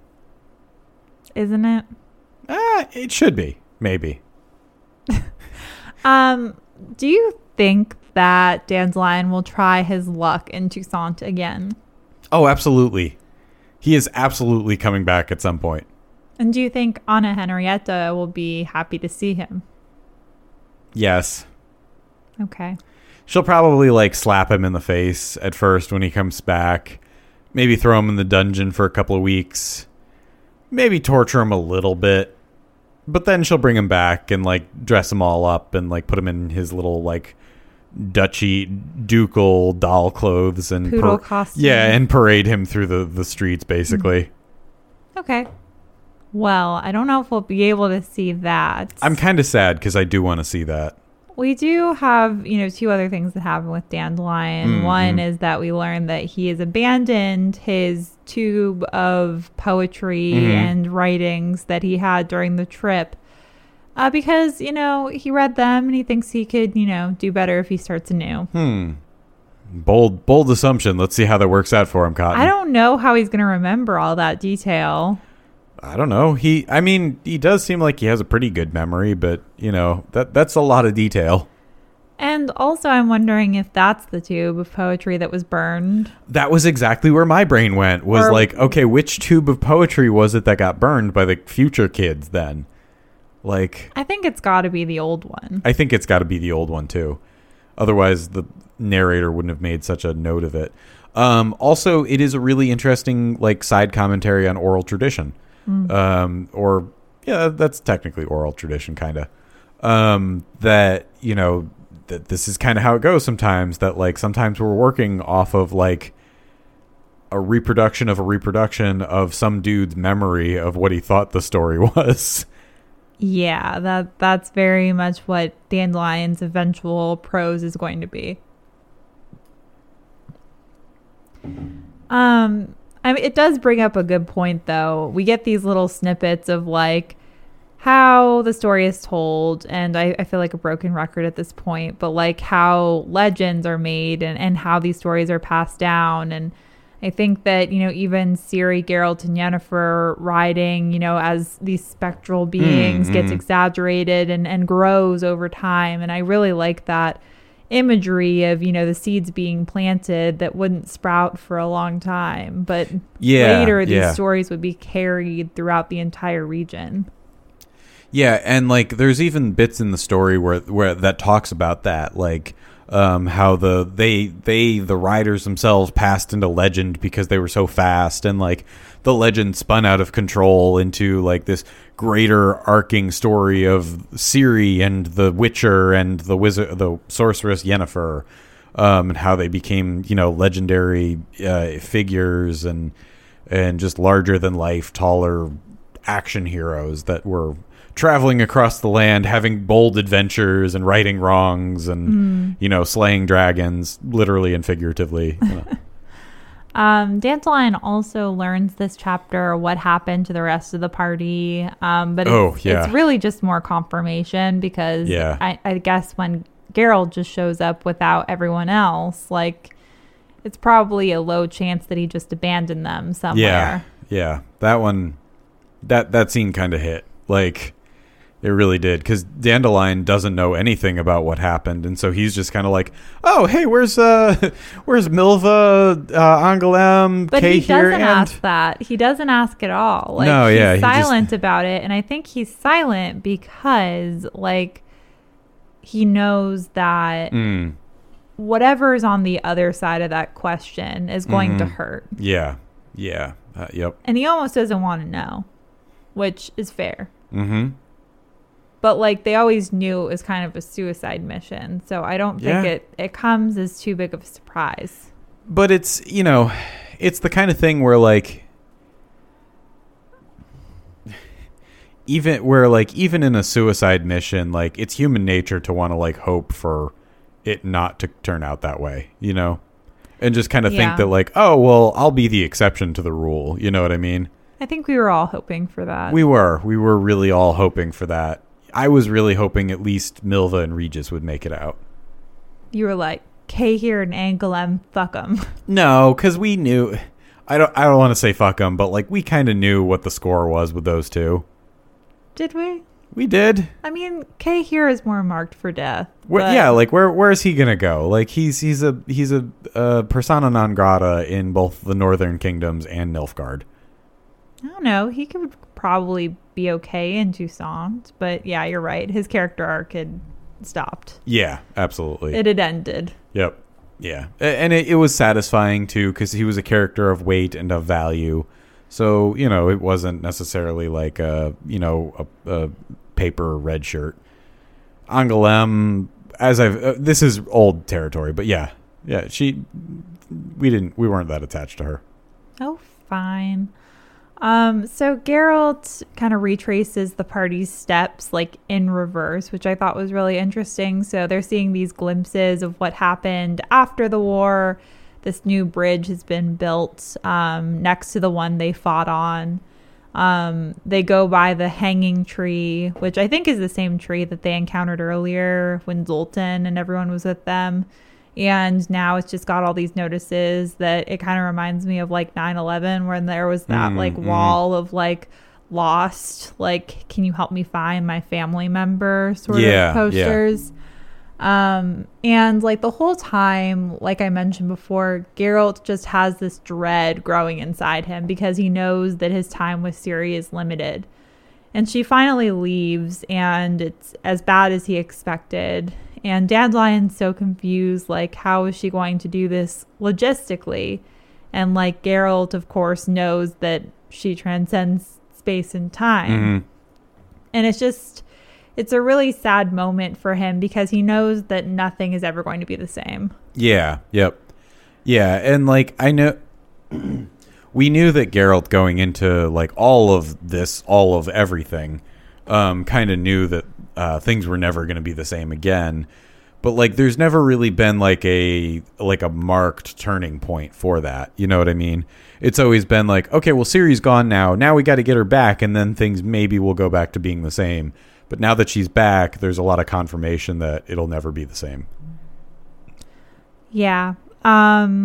Should we get to the conclave and Ciri and Yennefer appearing in front of them?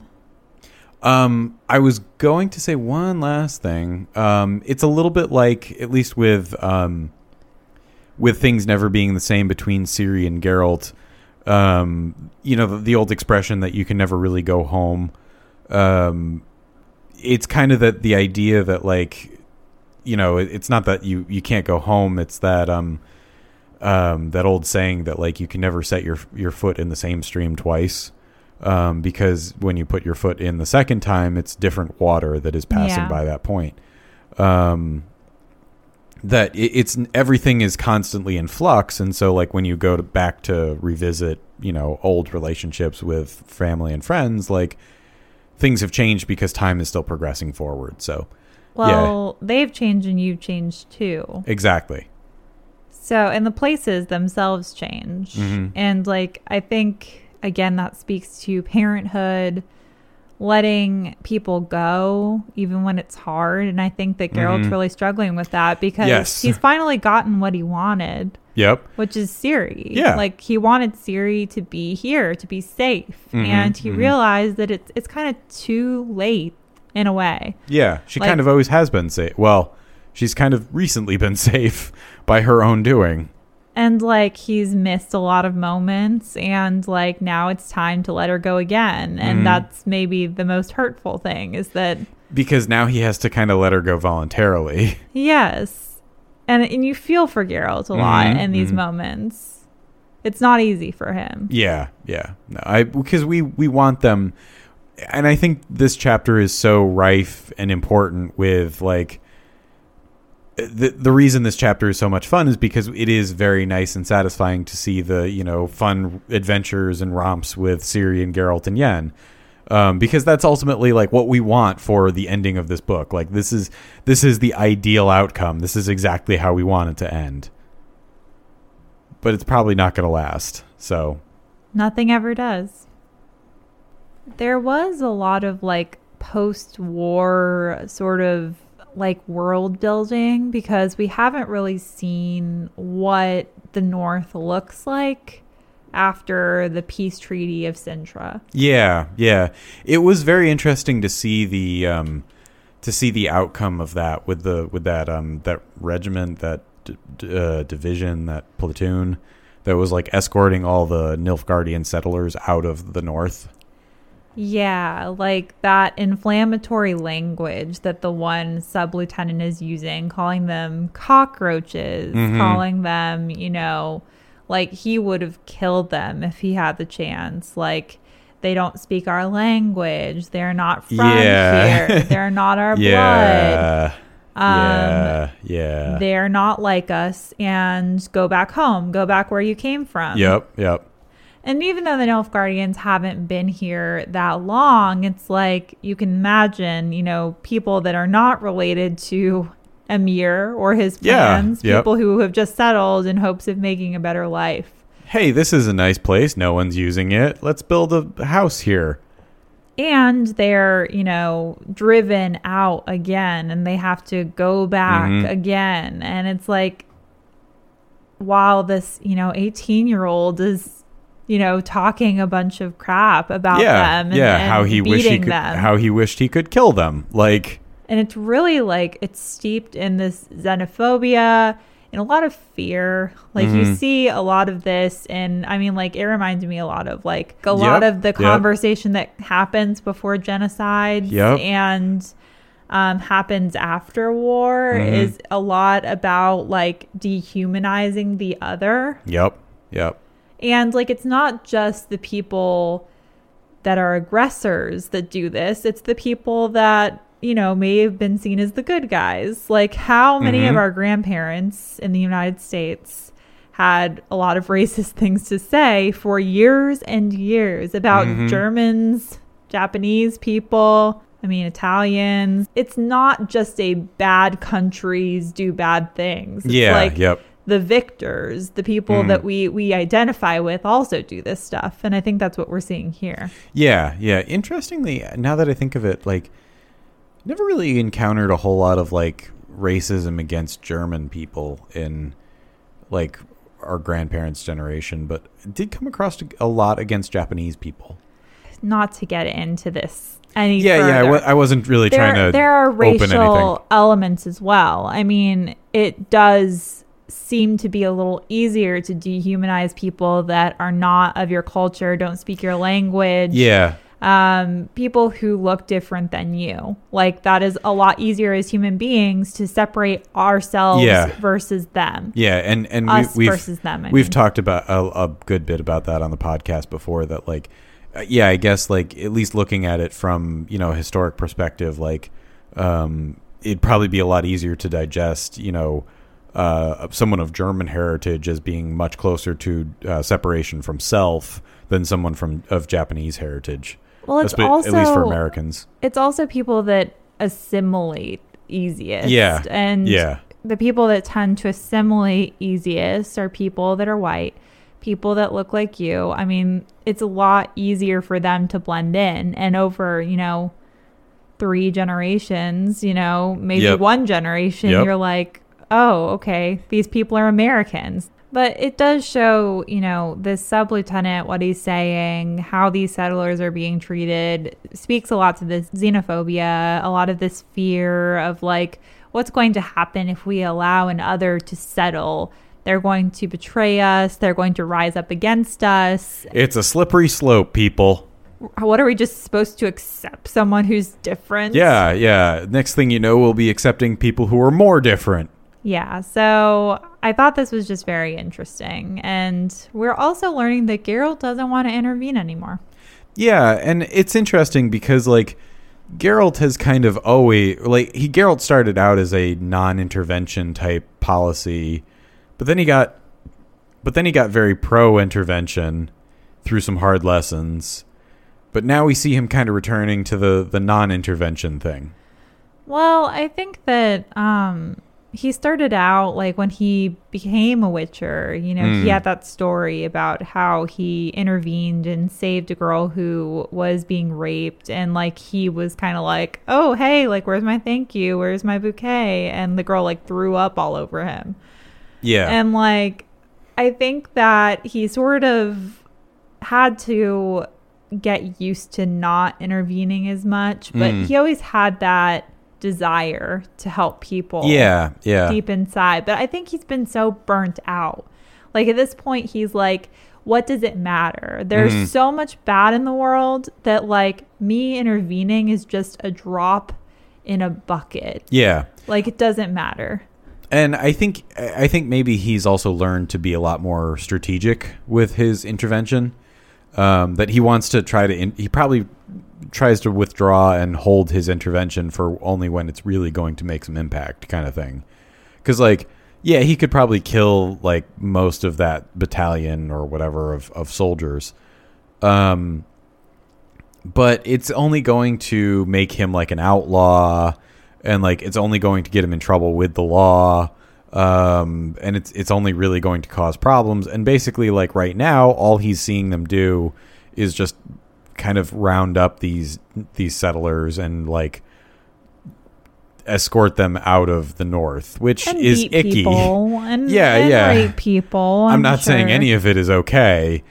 I just, like, I think in Geralt's mind is like, there's not really much I can do here because even if I kill these guys, somebody else is just going to show up and do the same thing. But I think that's what I mean about Geralt being tired. Like, I don't think Geralt's willing to do the same things as he was, a few years ago. He's done. And, like, the only thing that really matters to him right now is, like, his current mission. And, like, everything else is superfluous. But generally, I just think, like, Geralt's tired of being the one that intervenes. He's tired of getting into it. Let somebody else do it at this point. Yeah. But it is a difference. We're seeing that change in him. Yeah. Yep. What do you think Geralt's big surprise is in Rivia? The only thing I can think of is that, like, he actually has, like, he bought a house, or, like, he actually has, like, some, like, royal lineage now or something like that. Maybe because of the war. Because he was actually, like, knighted as Sir Geralt of Rivia. Well, he didn't actually get, like, his, coat of arms. That's true. He never really, like, formally accepted it, I guess. He ran away. Yeah. They're probably pretty pissed at him up there. Yeah, but they might not be. I don't think those people were actually from Rivia, though. So he may get to Rivia. It was Meve, Queen Meve of Lyria.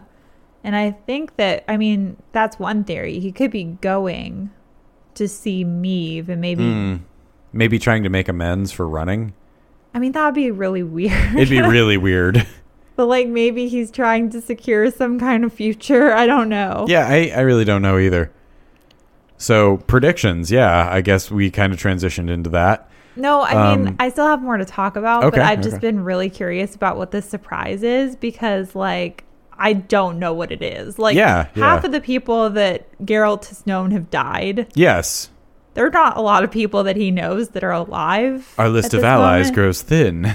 I mean, the only other thing I was thinking is maybe like Papa Vesemir, like maybe some Witchers are here. Like, yeah, but none of them are really usually in Rivia.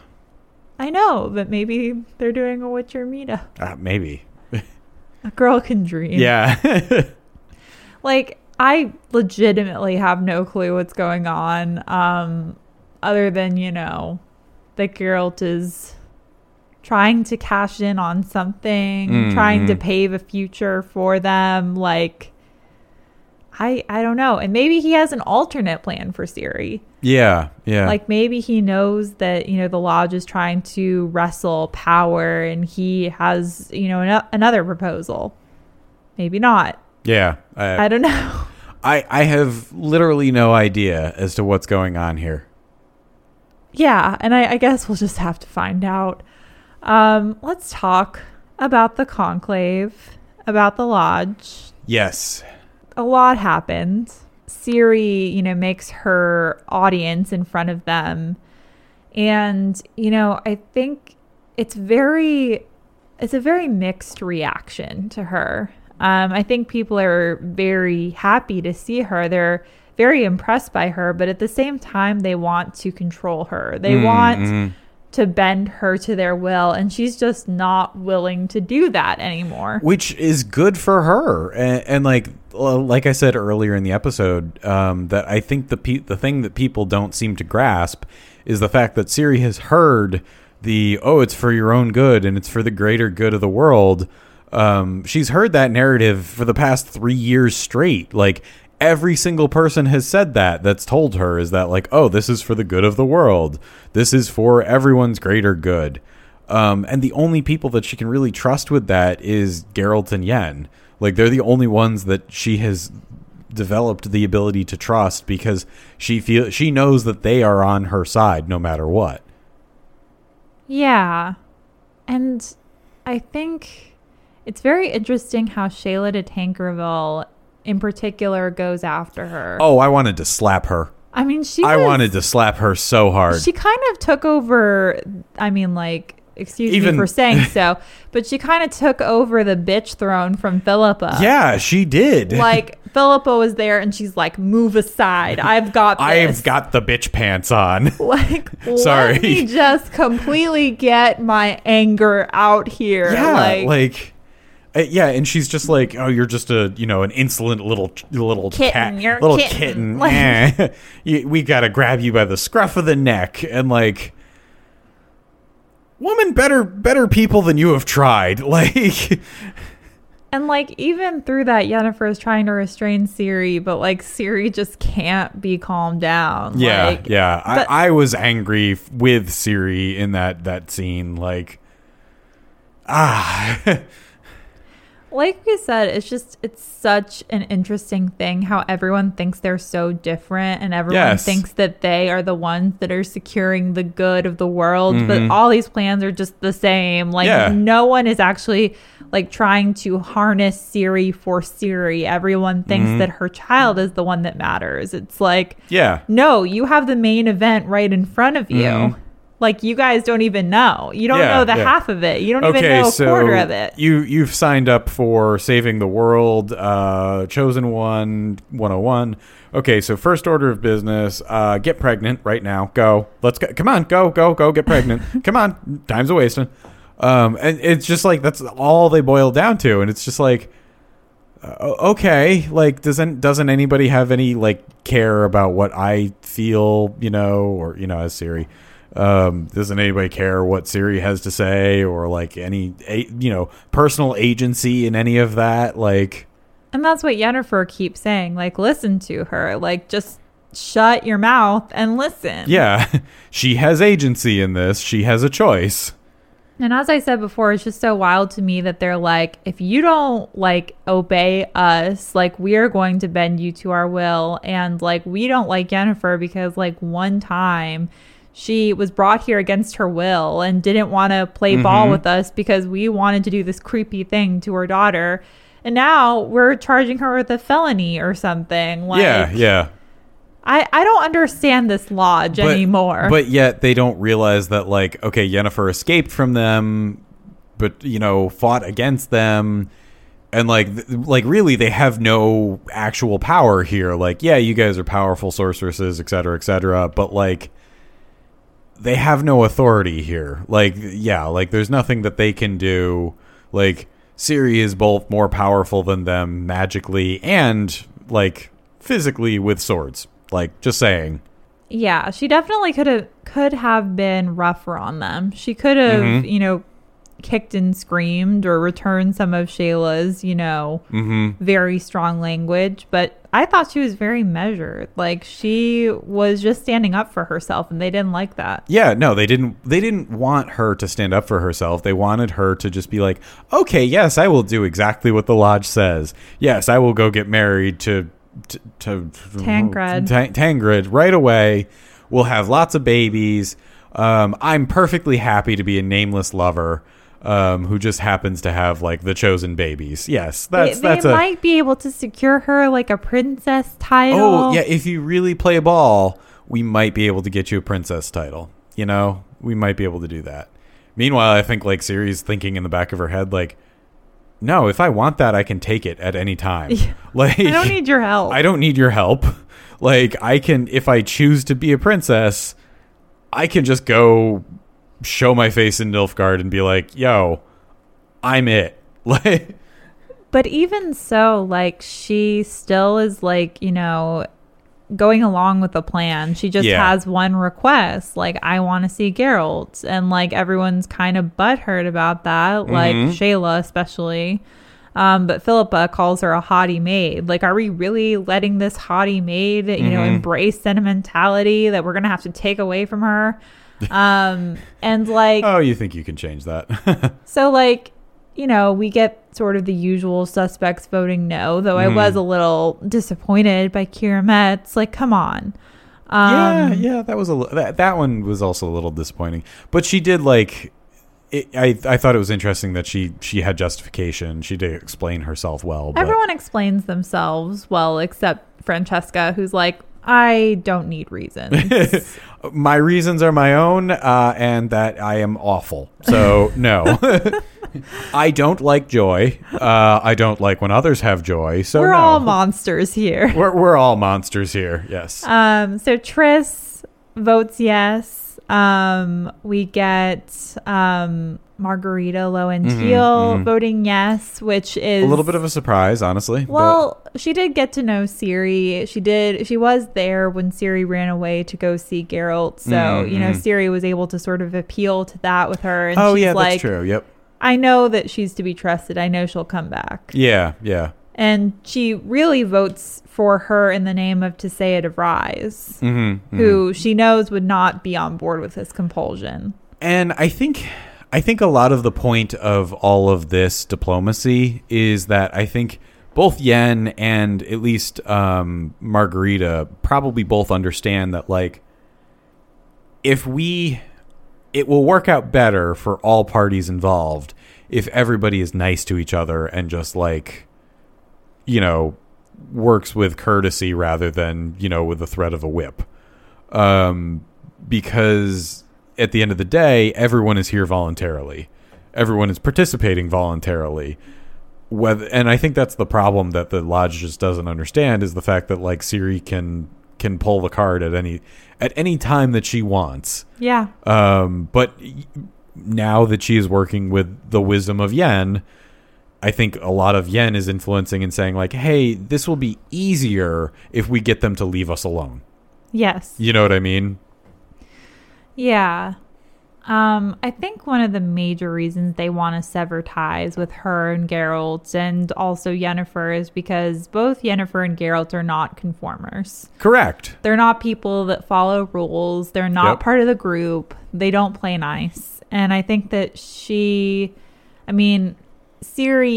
is that way too. And I think they worry that if she goes to see Geralt's going to talk her out of it. Geralt's going to have his influence on her and she's going to run away. And that is what scares them the most, her being independent and out of their grasp. Yep, I 100% agree that, they just don't like not having control over her. But they need to realize that they don't have control over her in the first place. And that's what they're missing. So ultimately, Philippa is the big surprise vote. I mean... Yeah, that one was surprising. And I'm not entirely sure where that came from. But Philippa is very diplomatic. She's a lot of things, but she is also very diplomatic. And she probably does realize that in order to get something, you have to give something to some extent.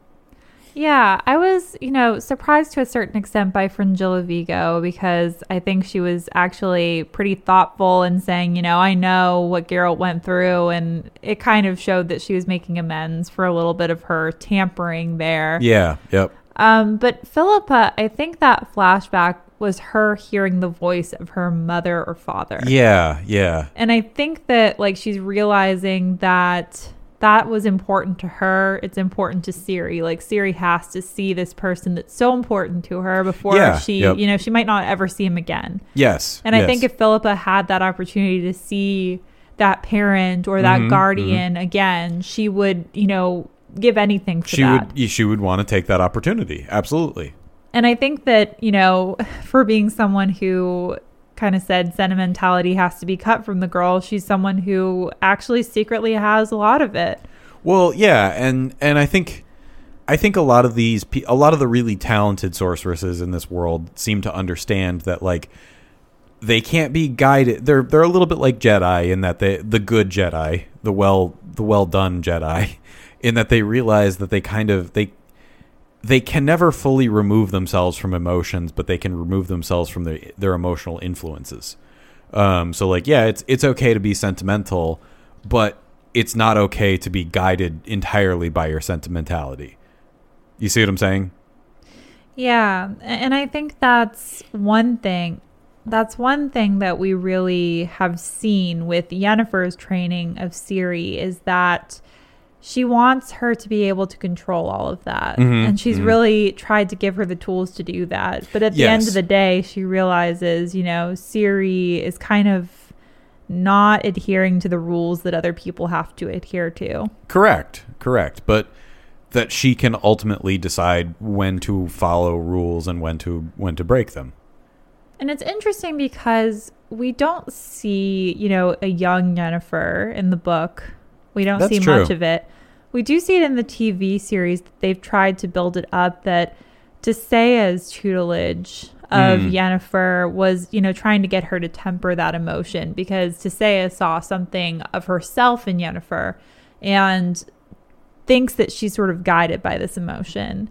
And in the same way, I think that Yennefer sees that in Ciri. And it's very interesting that Tissaia de Vries looms very large over this lodge, even though, Philippa wants to distance the lodge from her. I think all of them were students of hers at a certain point, maybe not a seer or Fringilla. But I think that it's hard for them to reconcile their missions now with what lessons Tissaia would have taught them. Yeah. And what Tissaia would have thought. And I find that really fascinating. Yeah, and I think that the show is setting up really well for a sort of mother-daughter dynamic very heavily with Ciri and Yen. I mean, obviously it's they're leaning on it and foreshadowing it pretty heavily. But I think it will set up very, very well, especially with all the groundwork we've seen in Yen's backstory. Because I think they're trying to build that up with Tissaia and Yennefer as well. Yeah, yep. And I think that's really the model that Yennefer is using when she's training Ciri. Yeah, yep. Yeah, and we see hints of that here in the books, but we don't really see it fully described and fleshed out. But How do you think this all ends? Because we see that everything's going to converge in this final chapter. Ciri, Yennefer, and Geralt are going to come together again. And we are kind of unsure of how that's going to go for them. I have a sneaking suspicion that Ciri's going to disappear again. But I think it'll be a little bit of a different thing. Because I think it'll be a little bit more of like a, okay, I have to go into isolation now because no one can know where I am because everyone will constantly try to get me. So I think it'll be kind of like a happy, sad goodbye. That I think that, that Geralt and Yen will probably realize that they can't always be with her. But it'll kind of be like Ciri goes off to college. You know what I mean? Like, where it's like kind of like, this is it. This is the final time that they're leaving. But it's kind of this is when they're supposed to. They're not being ripped out violently, non-voluntarily. And they know that they can't follow her kind of thing. Yeah. Yeah, I think that something bad is going to happen, which I think is probably the understatement of the century. But I think something kind of ominous is going to happen. And I think that at least one person's going to die. Yeah. Yeah.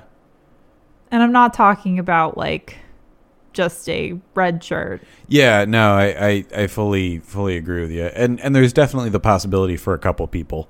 And we know that Ciri lives because at the beginning, she meets, one of the Knights of the Round Table. We know that something big happened because when, that knight meets her, she's bloody. She is hardened. She talks about, not being able to save her friends. So what does that mean? That's a good question. That is a really good question. I think I kind of assumed at that time she meant like the rats, but that wouldn't have made sense for where she was in her timeline. But it gives us a lot of hope because we know that Ciri is not going to be beholden to the plans of anyone. She's going to be free to a certain extent. We want her free like a bird, like a little swallow. So what we know, just to put some puzzle pieces together, is that Geralt has a surprise in Rivia, which we've never seen in the book. We have, yeah, that's true.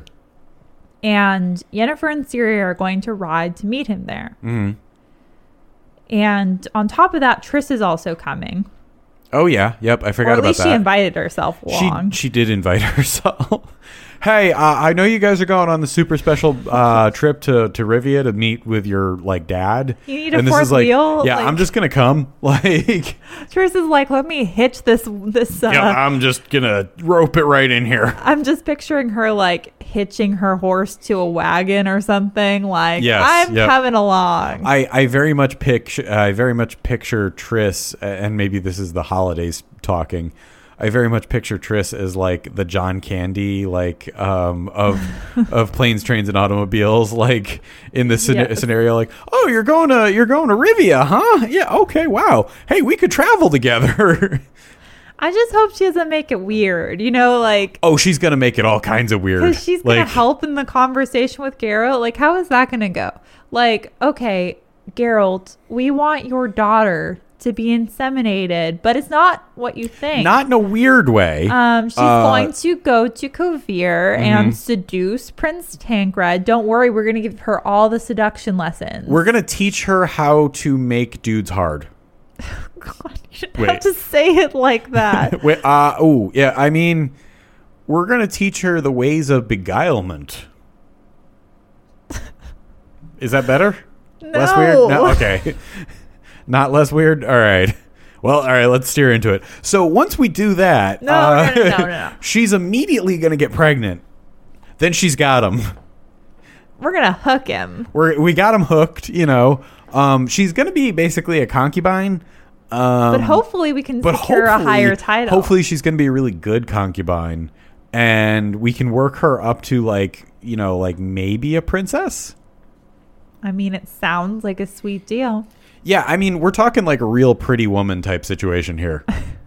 We can really Julia Roberts this. Like, this situation, there's no way that anyone's going to be on board with this. Like, and that's the thing that, like, I really don't understand about any of them is that, like, everyone makes plans for her. Like, and, like... Okay, question. New theory. What if, like, Ciri decides, okay, no, I'm not going to do it. And, like, Geralt, Ciri, and Yennefer have to fight off, like, members of the Lodge who are coming to claim what's theirs. I mean, I think that could be a possibility, but I kind of feel like they're gonna end the Lodge more diplomatically. But then, like, Geralt wouldn't have to fight, like, Philippa. Yeah, I don't think that... I don't think that would be much of an even match. Who do you think would win in a fight? I think Philippa would, honestly. Yeah, she'd probably whip his ass. Yeah. Geralt's strong and powerful, but, like... He would try. He would. He absolutely would. And he'd do probably pretty well, but, like, Philippa would still melt his face.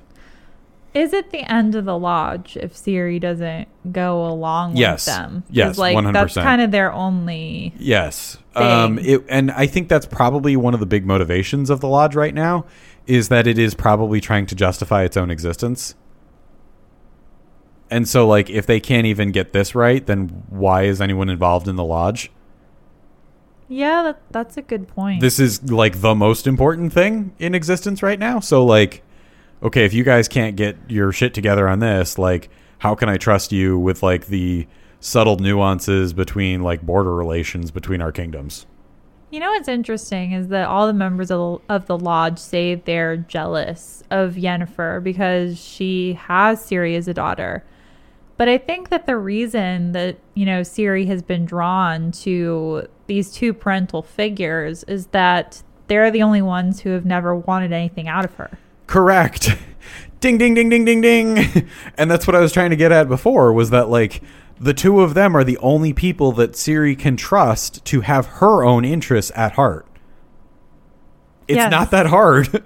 Like, just don't make plans for her. But they don't understand that. Like, no, I don't know why it's hard to understand. I'm sorry. I'm also sorry. Like, it's kind of a pet peeve for me that when people make plans that involve me, but I'm not a part of making the plans. Yeah, and they're like, of course, these are the plans. You're going to go along with them. You're going to go do this thing. You're going to go here and pick up these things and go get this stuff. Why was I not asked or consulted in any way? She doesn't have any agency. Yeah, no. One more thing I didn't bring up is that Ciri has chosen a name for herself. She has. Ciri of Vengerberg, after her Ciri mom. of Vengerberg, yes. What do we think about this? I kind of knew it was coming as soon as they asked her, like, about last names. I was like, she's going to pick Yen. Like, of course. I love it. I absolutely love it. I'm 100% here for it, and I'm super excited by it. I like that she has a little bit of something from each parent. Yes. Like, she's a witcher, like Geralt, but she's also, she's like Yennefer. She might not be, like, a pure sorceress, but she has that training. She identifies with that. So I think it's a very nice homage. Absolutely. Well, this is the end of the penultimate chapter, and we only have one left. I know. 34 pages, folks. 34 pages. We're close, and it's a little... I mean, I didn't know if we would get this far. I honestly didn't think we'd get this far. And, I mean, it's been what? About a year and a half? Yes. Yep. About a year and a half that we've been doing this. Not a lot of breaks. I mean, yeah, we've probably taken a good we've only missed weeks off. We've only missed like 2 or 3. But, we're like 63 episodes in, so it's been a long time coming. It has. And 34 pages. 34 pages. And then when we're done, what do we do now? We're going to get to watch the entire second season. We are going to get to do the entire second season. So, and I don't know what it's going to be like. Like, is it going to be good? Is it going to be bad? It's going to be garbage, isn't it? I hope it's not. It's going to be garbage. We're going to be so upset. I'm going to choose to believe that it's okay. Joey Beatty and Who are you Henry thinking of? Cavill. Oh, God. I forgot Henry Cavill's name. Joey Beatty and Henry Cavill will, of course, make almost everything right. But A couple things I'm excited about, because we won't get to do like any bonus episodes because we kind of ran out of time. yeah. A couple of things I'm excited about. Excited about meeting new characters. I'm excited to meet like a Dijkstra. Yeah. I'm excited about the Dear Friend letter, Oh, of God, course. yes. And hopefully more relationship building between Geralt and Ciri and Ciri and Yennefer, because we really didn't get much, if Nope. anything. Like, we got the hug at the end, Yeah. and that was about it. Yeah. So Yeah. Yep. That felt a little weak. But anyways, yeah. Lots of cool stuff to be excited about then. But until next time, I think the fire is getting a little low. And I need to go prepare my like outline on the couch for binging 16 hours of Witcher straight. It's going to take a lot of like squishing in. I have a couple of like little like hollows that I like to like squirrel away popcorn into. Yeah, don't look under the couch. It's gross. I forget it's in there sometimes. It's my dark secret that I've been keeping for years. wow. It's a lot to take in. I know, but it requires a lot of preparation. There's a lot of cocooning involved. I have to usually make some silk with my forearms. Cocooning. Yeah. Wait, you don't do that? This is getting a little strange. Only now it's getting strange? I mean, it's getting stranger. All right. Anyways, until next time, I'm John Mark. And I'm Alexa. Good night. Good night.